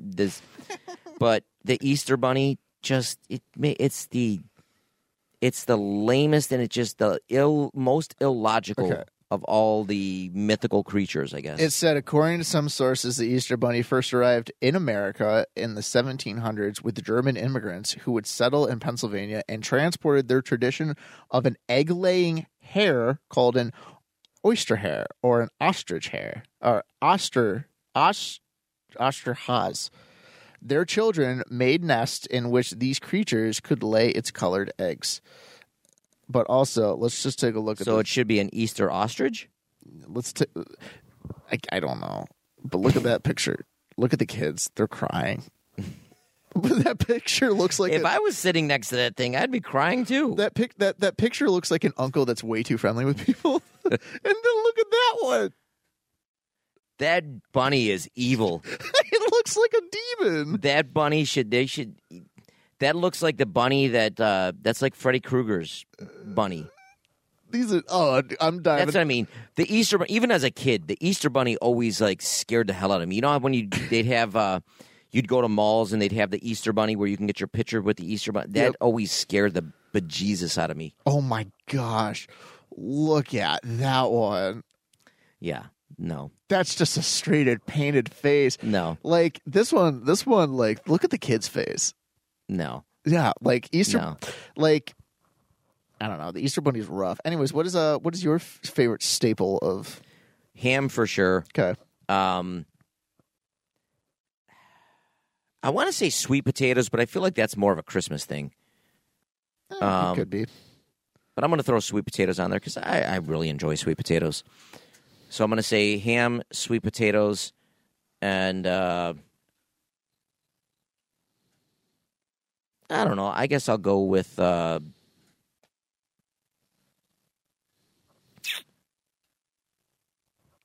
really don't know. Ham, sweet potatoes. I'll go with the mashed potatoes as well, even though it's more of a Thanksgiving, but I'll go with the mashed potatoes as well. But yeah, definitely ham.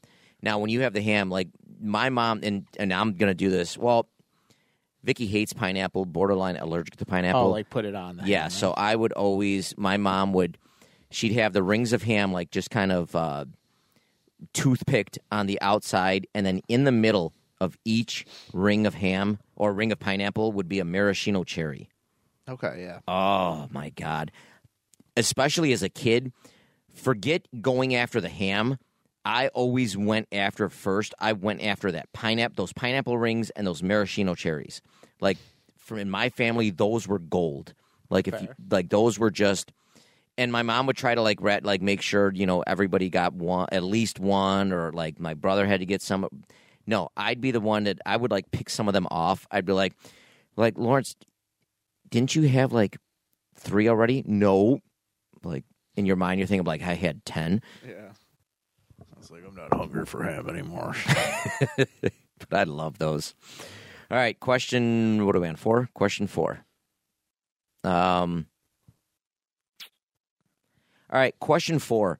Favorite, what do you want to call it? What would you say like Freddy Krueger is? Like Halloween villain? Like horror villain. Or are we talking like horror or slasher? Because I consider Freddy Krueger part slasher. I mean, you can combine them both, horror, slasher, whatever you want. Like, so who's my favorite like villain? Yeah, or I don't know, villain's like not the right word. Deity or whatever. Yeah. I'm using Freddy Krueger. Okay. I watched. I don't know if you've watched the Netflix, the behind the scene or the movies that made us or whatever, where they go like how this movie got made. If you haven't, it's pretty cool. Yeah. They have one in there with Freddy Krueger that I just watched the other day or rewatched. But no, Freddy Krueger I think was just. It's just even the whole premise, like going to sleep and being murdered in your dreams. Yeah, like. Which then gets to the point where, like, so you can die in your dreams? Yeah. And then you die in real life. Yeah. It's just, I thought it was maybe because it was, I don't know. And that glove that he had on, the razor sharp, like, knife glove. Yep. Just the fact that he looked like he was burnt to a crisp. He was. Yeah. I mean, it's just the whole backstory to it. It just, Freddy Krueger. Wasn't he like a child pedophile? And then they burned him down. I forget what the actual was. It child pedophile, or I thought it wasn't he just like a school janitor or something and got in like a boiler fire? No. So what I heard, if I'm remembering this correctly, from Nightmare on Elm Street. I haven't seen the movies in years. Like, I thought he would, like, because they burned him down in a warehouse. And, like, the parents did. And, like, it was because either, like, he was, like, luring children there. I think they said because he was luring children there. I don't know what he was doing, but, stuff like that. And then they burnt the place down with him in it. Maybe. I don't know. Exactly. But for, like, my favorite...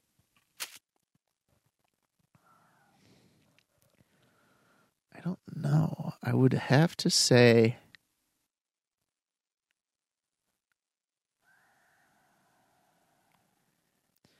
Does the Xenomorph count from Aliens? I guess the Xenomorph. What the heck is the Xenomorph? Alien from Alien? Oh, yeah.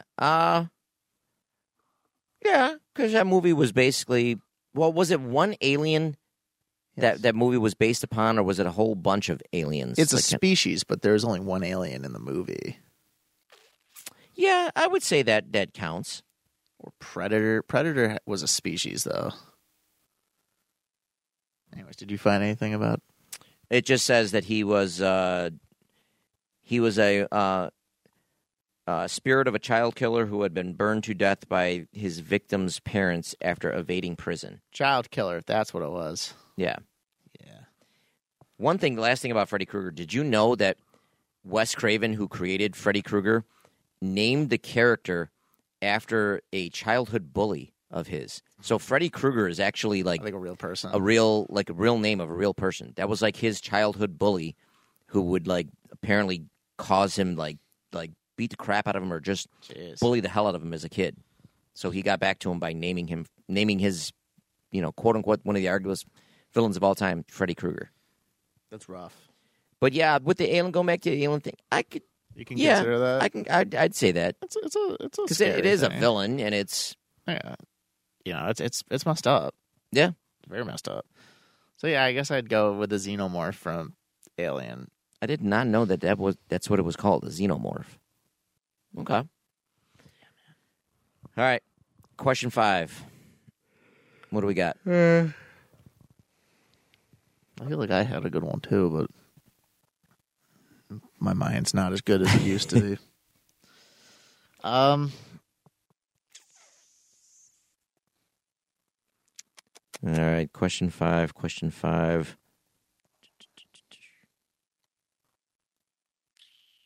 All right. Just to wrap it up, we did villains. So, favorite superhero?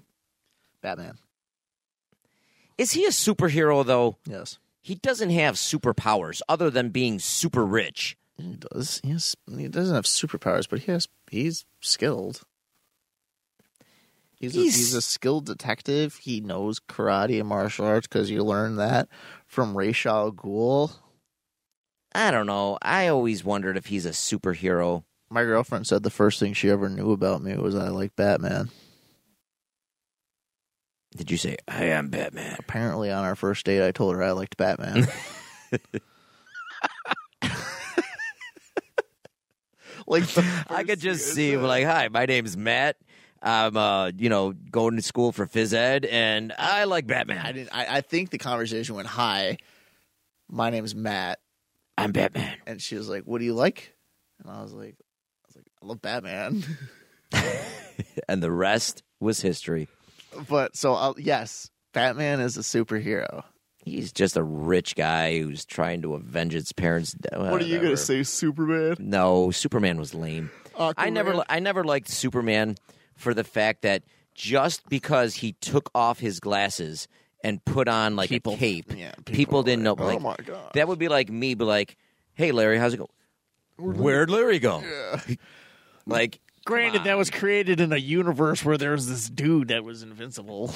That is true. But I could see you. You're probably one of those weird Aquaman people. No. Yeah, Aquaman wasn't a superhero. They're like, Aquaman's great. Aquaman was a fish that could talk. But according to Family Guy, he can only help people if in they're the water. Yep. No, I'm going to go Wolverine. He's not a superhero. He's a mutant. Listen, if Batman's a superhero, he has a superpower. He can make claws and stuff come out of his. He's an anti-hero. He's a superhero. He fights for good. He used to be on the bad side. I know, whatever, but he changed his ways. I don't consider that a superhero. He's a superhero. No. If Batman's a superhero who has no superpower, just because he learned karate, so any guy that comes out of Master Chung's is a superhero now because they know karate. And Batman is extremely rich where he can buy a whole bunch of gadgets and have like, who's the guy that makes all his gadgets for Alfred? No, Alfred's the butler. Lucius, who makes all his gadgets for him. If that makes him a superhero because he fights crime, then Wolverine is a superhero. Batman would win in a fight versus Wolverine. No, he would not. Yeah, he would. Wolverine would open him up like the tin can superhero he is and like just destroy him. If Batman can't get defeated from a gigantic 7-foot crocodile, doesn't Wolverine have like healing powers? Yeah, he has regenerative. That's what I mean. Or regenerative. How are you going to beat that? Batman was able to beat Superman. He cheated. With what? He cheated. How? He pulled some Bill Belichick stuff and cheated during that. Actually, I did not see that movie. I'm not a big superhero movie. I watched the director's cut. That was like 3 hours long. Ooh. So Batman actually won in that movie? I mean, in the movie, in the actual fight, like, Batman was really laying it to Superman to the point where Lois Lane, like the part that I remember is like Batman had like this like he recognized that kryptonite was Superman's weakness, and so he cheated. It's not a cheating. He cheated. So he developed a suit, and basically he got Superman on the ground and was wailing on him. And at this point, Superman was getting delirious and was like just saying like his mom's name, which was Martha, and Batman was like, "Why are you saying that name?" And then Lois had to be like on top of Superman to prevent Batman from punching this dude's head in. He was like, "That's his mother's name," and then they're like best friends after that. It's so stupid. That is terrible. But moral-wise, I think Batman is a way better superhero than Wolverine is, because Wolverine will kill anything, and Batman rarely. Wolverine's just the loner. Wolverine's like the dude. Leave me alone. All right, fine. I'll save your cat. So yeah, but he'll like fuck. He'll fight. I don't know. 10 people and slice their neck open to get to that cat. Well, Batman will knock you out, but he won't kill you. Listen, you say tomato, I say tomato. As long as it gets the job done. So senseless murdering is okay if he does something good? Yeah. End results. Superman is... Plus, if you're killing bad guys, well, they're bad guys. Who says they're bad guys? If they're preventing you from helping a cat in the tree. They're just in the way. The gardener just happened to be there. Well, get out of the way.